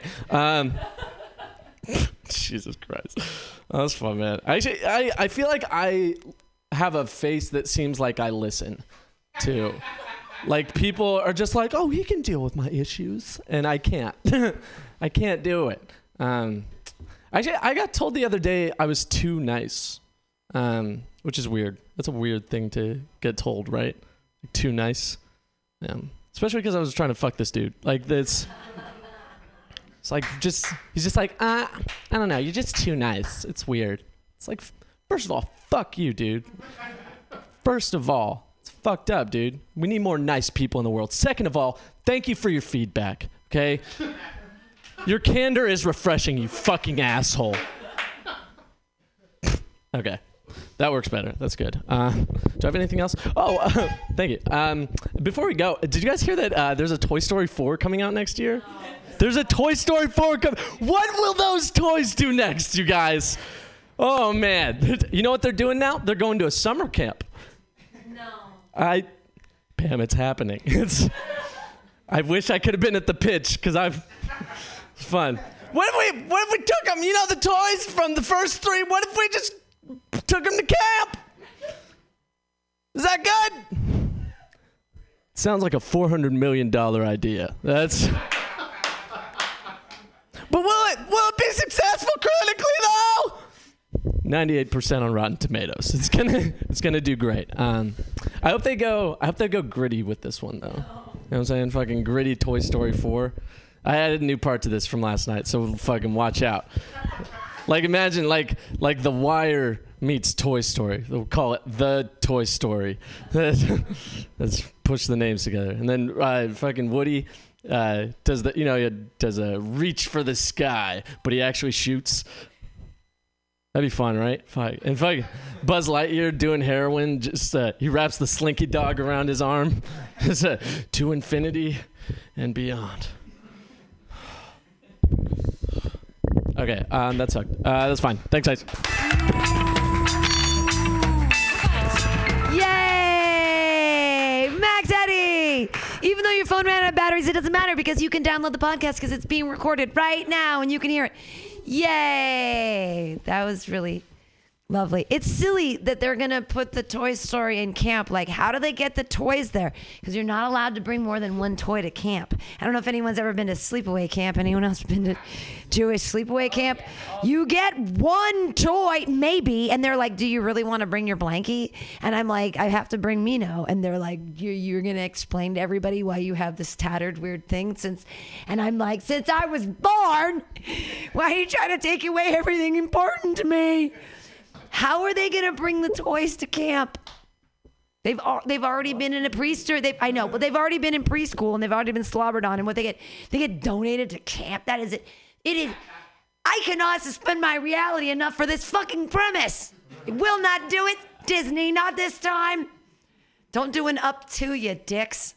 Oh, the Asian kid grew up and now he's got a girlfriend, but we found out he's autistic, and how are we going to deal with that? Your next comedian, what a funny guy. Put your hands together for Victor Trevino. Look past the garbage, over the trains, under the ruins, through the remains, around the crime. I have thoughts about Pixar movies too, you know? I don't know. I never felt worse since I was on a plane. It's a true story. I was watching Coco for the first time. Has anybody seen Coco? Yeah, I didn't cry. I didn't cry. Like the whole row was watching Coco with me. I was like, it was like during sex where you have to think about sad things. I was thinking about sadder things to try to get me to cry during Coco. I don't know. Like I don't have that bone, you know. Pretty emotionalist person. I think I get it from my dad, you know. Trying to become a better man. Like I'm 29 years old. I just turned 29. At this point in my dad's life, he was like married, had like 3 kids, was a major in the Air Force, never went to Burning Man, never did LSD. What I'm trying to say is he wasted his fucking life, and I'm looking for role models. I'm trying to show him how it's done. I've been like taking pictures of like the open mics I go to. I'm like, wish you were here. Don't you? Don't you wish you were here when you were 29? Doing an open mic amateur comedy. And then I texted him. I was like, you know, I used to drink your alcohol and put water back in the bottle. He used to feel like a man drinking that 5% alcohol by volume, throwing it back. Yeah. Yeah, and I'm not paying him back for those gateway computers I ruined with porn viruses either. I'm a man now, Dad. Also, if Mom was there, she never mailed me my check for my birthday. I know it's your money, but it's a joint account, so put her on the phone, Dad. Yeah, I mean, so like. I'm also, you know, like I'm trying to get better at like being less stingy with like my social media likes. You know what I mean? Trying to get better with it. Like, you know, I don't know if you've ever done this. Like you accidentally like a post and then you unlike it for some reason. Like, I guess. Like I don't know. Like my sister posted a picture. It was like of her son, and I like liked it on accident, unliked it like right away. I don't know if like I was trying to play like hard to get or what. Like I didn't want her to think I was just like prowling her feed or what. Like it's like I'll make her wait for this, like, you know. Like don't want to seem too eager. Trying to be better. I just got to San Francisco about like a month and a half ago. Still figuring it out, you know. Some things to learn. Give me claps, yeah. I'll fucking take it. Still figuring out how to like sort the compost and from recycling. Shit's tough, dude. Especially when people are watching you do it, like fucking like they're in line behind you, you know? Like just like dig into, like get one plastic ramekin out of the box and drop it in the one green bin or whatever the fuck. And then like I found out like some of the plastic knives are like compostable. They're like made of potatoes and shit. I get away with a couple of mistakes. Like since I'm new here, like, you know, I get a couple of rebuttals. Like they're like, no, that goes in the compostable bin, honey. It gets a lot easier when people aren't watching though. So I found out you can just put it all in one bin. They'd still take it anyway. It's not like they have no problems with that. So like my father is Mexican and I'm Spanish. but I'm finding out that I look Jewish. I found this out because all my friends that teach me conspiracy theories don't like to finish the story. Like they're always talking about, yeah, that's what they want you to think. That's why they did 9/11. And it's like, follow the money, dude. I'm like, wait, who's they? And they're like, Trevino, right? I'm like, yeah, Trevino, Mexican. They're like, okay, great. It's the Jews. Yeah, that's it. Thanks a lot.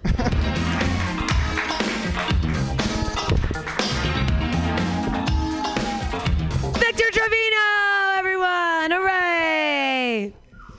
Those crazy compostable knives. Like, serious.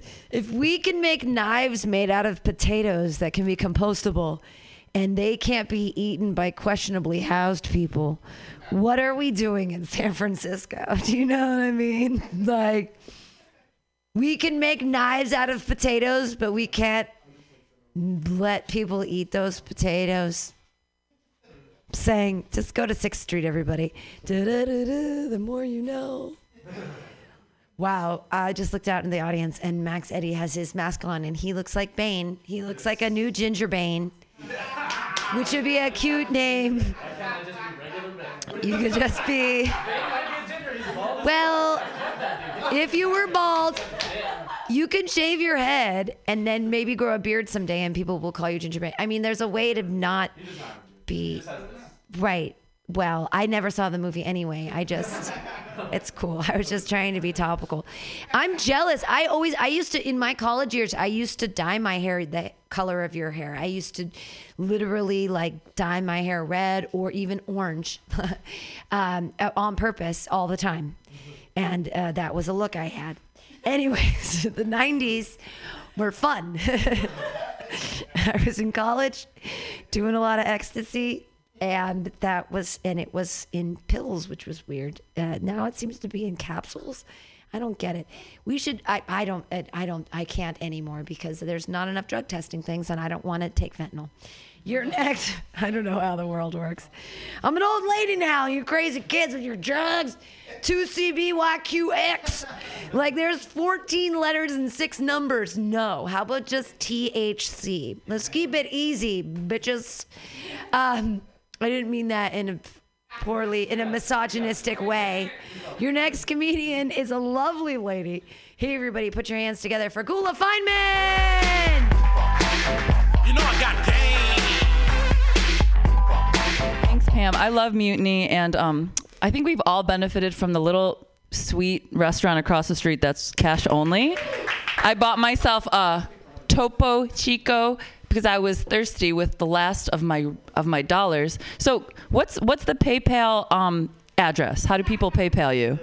MutinyRadioFM@gmail.com. Listeners, it's MutinyRadioFM@gmail.com. You're here, you're listening. If we all just contribute $5 a month, Terry Gross is not on this channel, but it's worth it. Yeah. Donate button on the website. While I'm shouting out, let's shout out to somebody who's not in the room. Gary Hughes couldn't be here. He has a family tragedy, and we're excited. Tune in. He'll be back.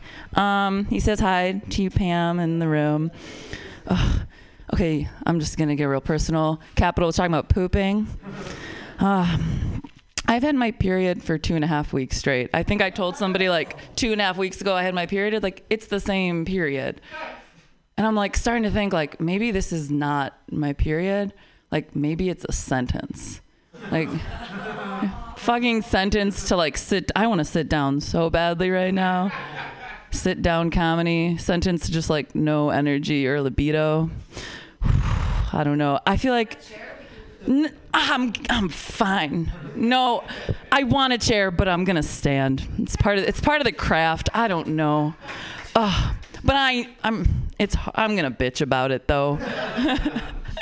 I don't know. It's like my hormones are so weird. Is this 27? Pam's talking about age, and she's like, "Shut up! You're 27." But like, your body's changing, and I'm like, is this my hormones? Like I have a lot of pimples, but I'm also getting wrinkles, and I'm just like this Prinkle combo is like sounds good, but it's hard to keep up after. Like, I have nail polish on because I got a manicure 2 weeks ago and don't know how to take it off. Radio listeners, it's bad. I don't know. And like, I also think it's because I have an IUD. And it just fucks you up.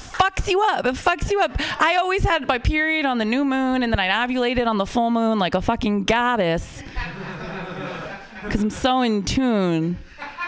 And then I got an intrauterine device.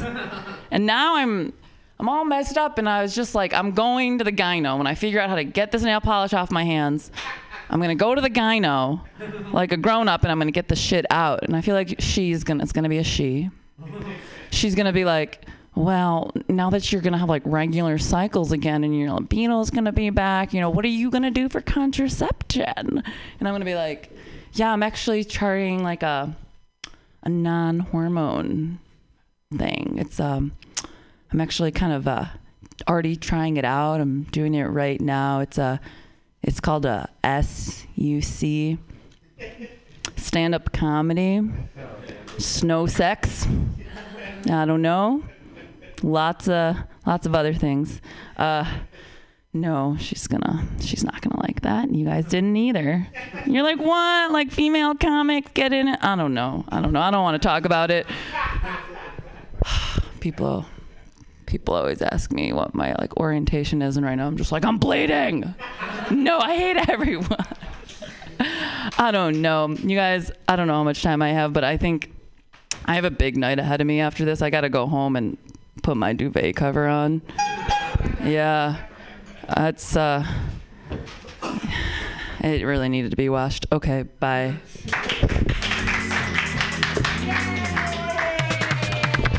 Hey, Gula Feynman! Yay! Okay, so here's the thing you got to know about your IUD. Wait, why do you have? Where'd she go? There you are. You have the Mirena. You have the one with the hormones in it. Scott, either way, fuck that shit. You got to go with the old school copper one. Okay, I have an old school copper one, so they put one of those ones with the hormones in. Da-na-na-na. It's going to be a TED Talk just for a second. Two ladies talking about this for realsies. They talked me into it after my second abortion. They're like, maybe we should put an IUD in you. You're in a committed relationship and you shouldn't keep having abortions. And I'm like, that's absolutely right. So they said, hey, we want to do the Mirena. And I was like, I don't want to have any hormones. They're like, no, this is really good. The thing they put in, and it's got these hormones, and you're going to be fine. So they put it into my uterus, and it's hanging out there for a month, and I gained like 7 pounds in a month, and I was crying like every day, and I was like, something is wrong, my hormones are weird. And I go in there and I'm like, hey, I gained 7 pounds in a month and I'm crying all the time, what are you doing? And they said, maybe we should check your thyroid. And I said, you fucking dick poops. Like, you put a thing in my body a month ago and everything got fucked up. Oh, but it's something else. Maybe it's your thyroid. I've never had a problem with my thyroid. It's the fucking, I'm sorry that Mirena gave you that much money. What I just want is the copper one that's shaped like a T, and it's like copper jewelry. It's like a pool sweeper for your uterus, and it keeps out all the dead babies. And it does it with like copper, which is like natural from like 2,000 years ago or some shit. Like 4,000 years ago, the Chinese wrote a book about fucking medicine and shit, and they're like, put copper in her vagina and she won't have babies. And we're like, yay! But no, it was just go with the copper one. You bleed a little hard. The internet makes it look weird. No, it's the way I've had one now, and your period, instead of when you take the ones with the hormones, your period only lasts for like 3 days supposedly. But with I know, right? Because the hormones are affecting you fucked up. Still, guys, da-na-na-na, TED Talk. The hormones are fucking you up, and it's with your body. Just like I gained 7 pounds in a month, and I was doing everything. Like, what? Why would that happen? So just take the hormones out of the equation. Just stick the little thing up there, and you're gonna have your period for like 6 days a month. But Can I use a DIY IUD? DIY IUD. There's a new joke. DIY, yeah. But no, they don't even use copper and pennies anymore. That's the problem. It's all tin. Our money is worthless. Your next comedian is not. Put your hands together for Luke Newman. Yay! One of the greatest compliments I've ever received. I'm not worthless. Thank you. Thank you for that. Appreciate that. I'm not worthless. That means a lot to me. I don't know. So Nikola Tesla said that the numbers 3, 6, and 9 held the key to the universe. And the Yin Yang twins were like, "Yup."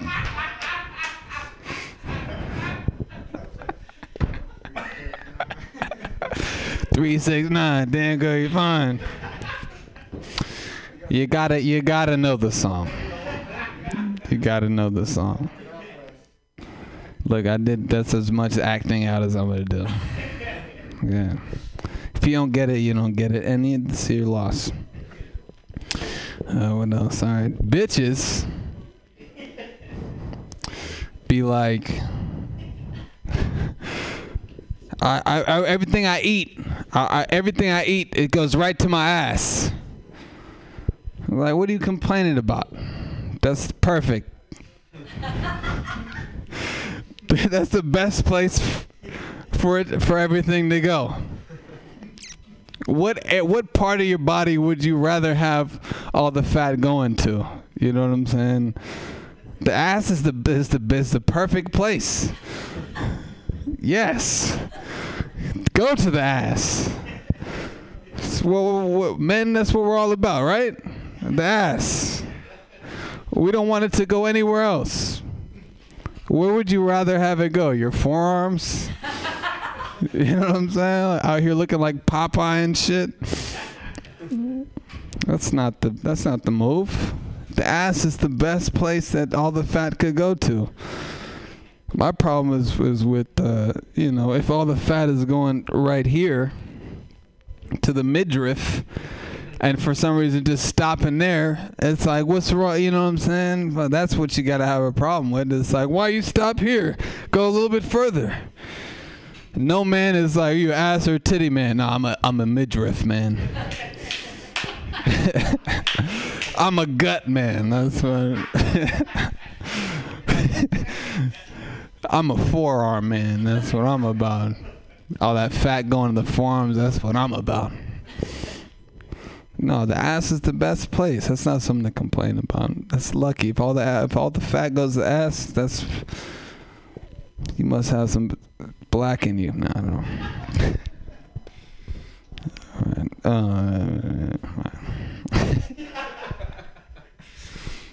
I don't know. Yeah, I don't know. I don't see black women complaining about it. I don't know. What else was I gonna say? Saw this advertisement that was like, you donate some money, you could feed a starving African child for a day, for $1 a day. You could feed.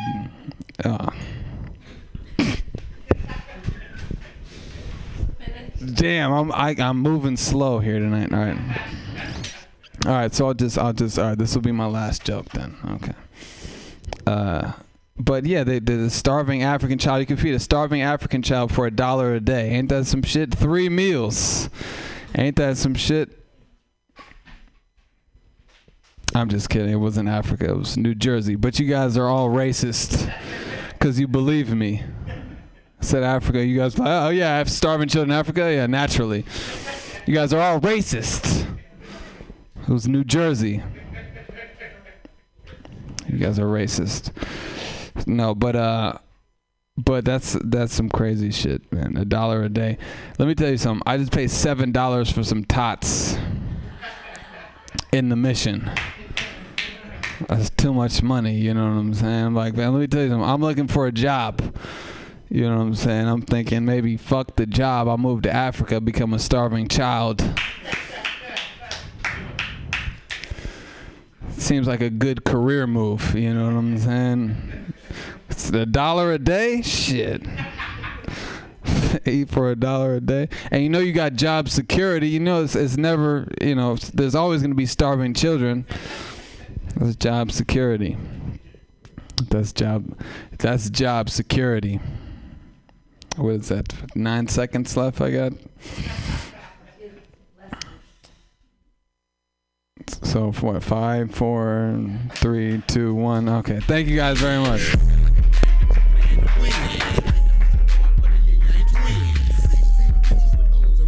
Luke Newman, $7 tater tots. I know I work at a place in the Mission where we actually have $7 tater tots. That's exactly the price of them. I wonder if he was there. I would have given him a discount. A counter offer in Bender's 806 South Van Ness. Come visit me. Yay! It's great. They're one of the sponsors for the Mutiny Radio Comedy Festival 2019. Yay, counter offer. No, really, it's great. So yay! They're helping us out for those 25 shows in 5 days, 40 comedians coming from all over the United States. Still, you can turn your application in now through November 30th. I just did a commercial. You're welcome. That's what happens when I have guest hosts. Well, and our guest host is supposed to show up. Michael Bonds he was scheduled to be our guest host tonight, but he works for UPS. And although he's supposed to be off at 5:30, this being their rush time of year, I guess everyone's sending turduckens to their friends and family all over San Francisco. I'm sure he's in a truck with, they have no doors, so I hope he has a mask on, driving all around the city. Maybe he'll come in time to do something, and that'll be exciting. But your next comedian, what a lovely man he is. A cute hat and a great personality, and just what a great listener he is. I didn't understand. I didn't know if he actually threw up on himself last night or if that was a joke. I couldn't tell, and I was like, where's your plastic bottle vodka? Because I'd take a sip of that. Put your hands together for your next comedian, Ernest Evangelista. Yay!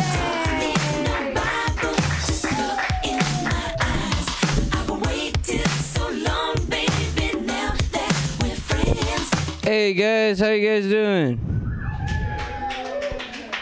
I'm pretty sweaty from a dab hit. I'm super sweaty.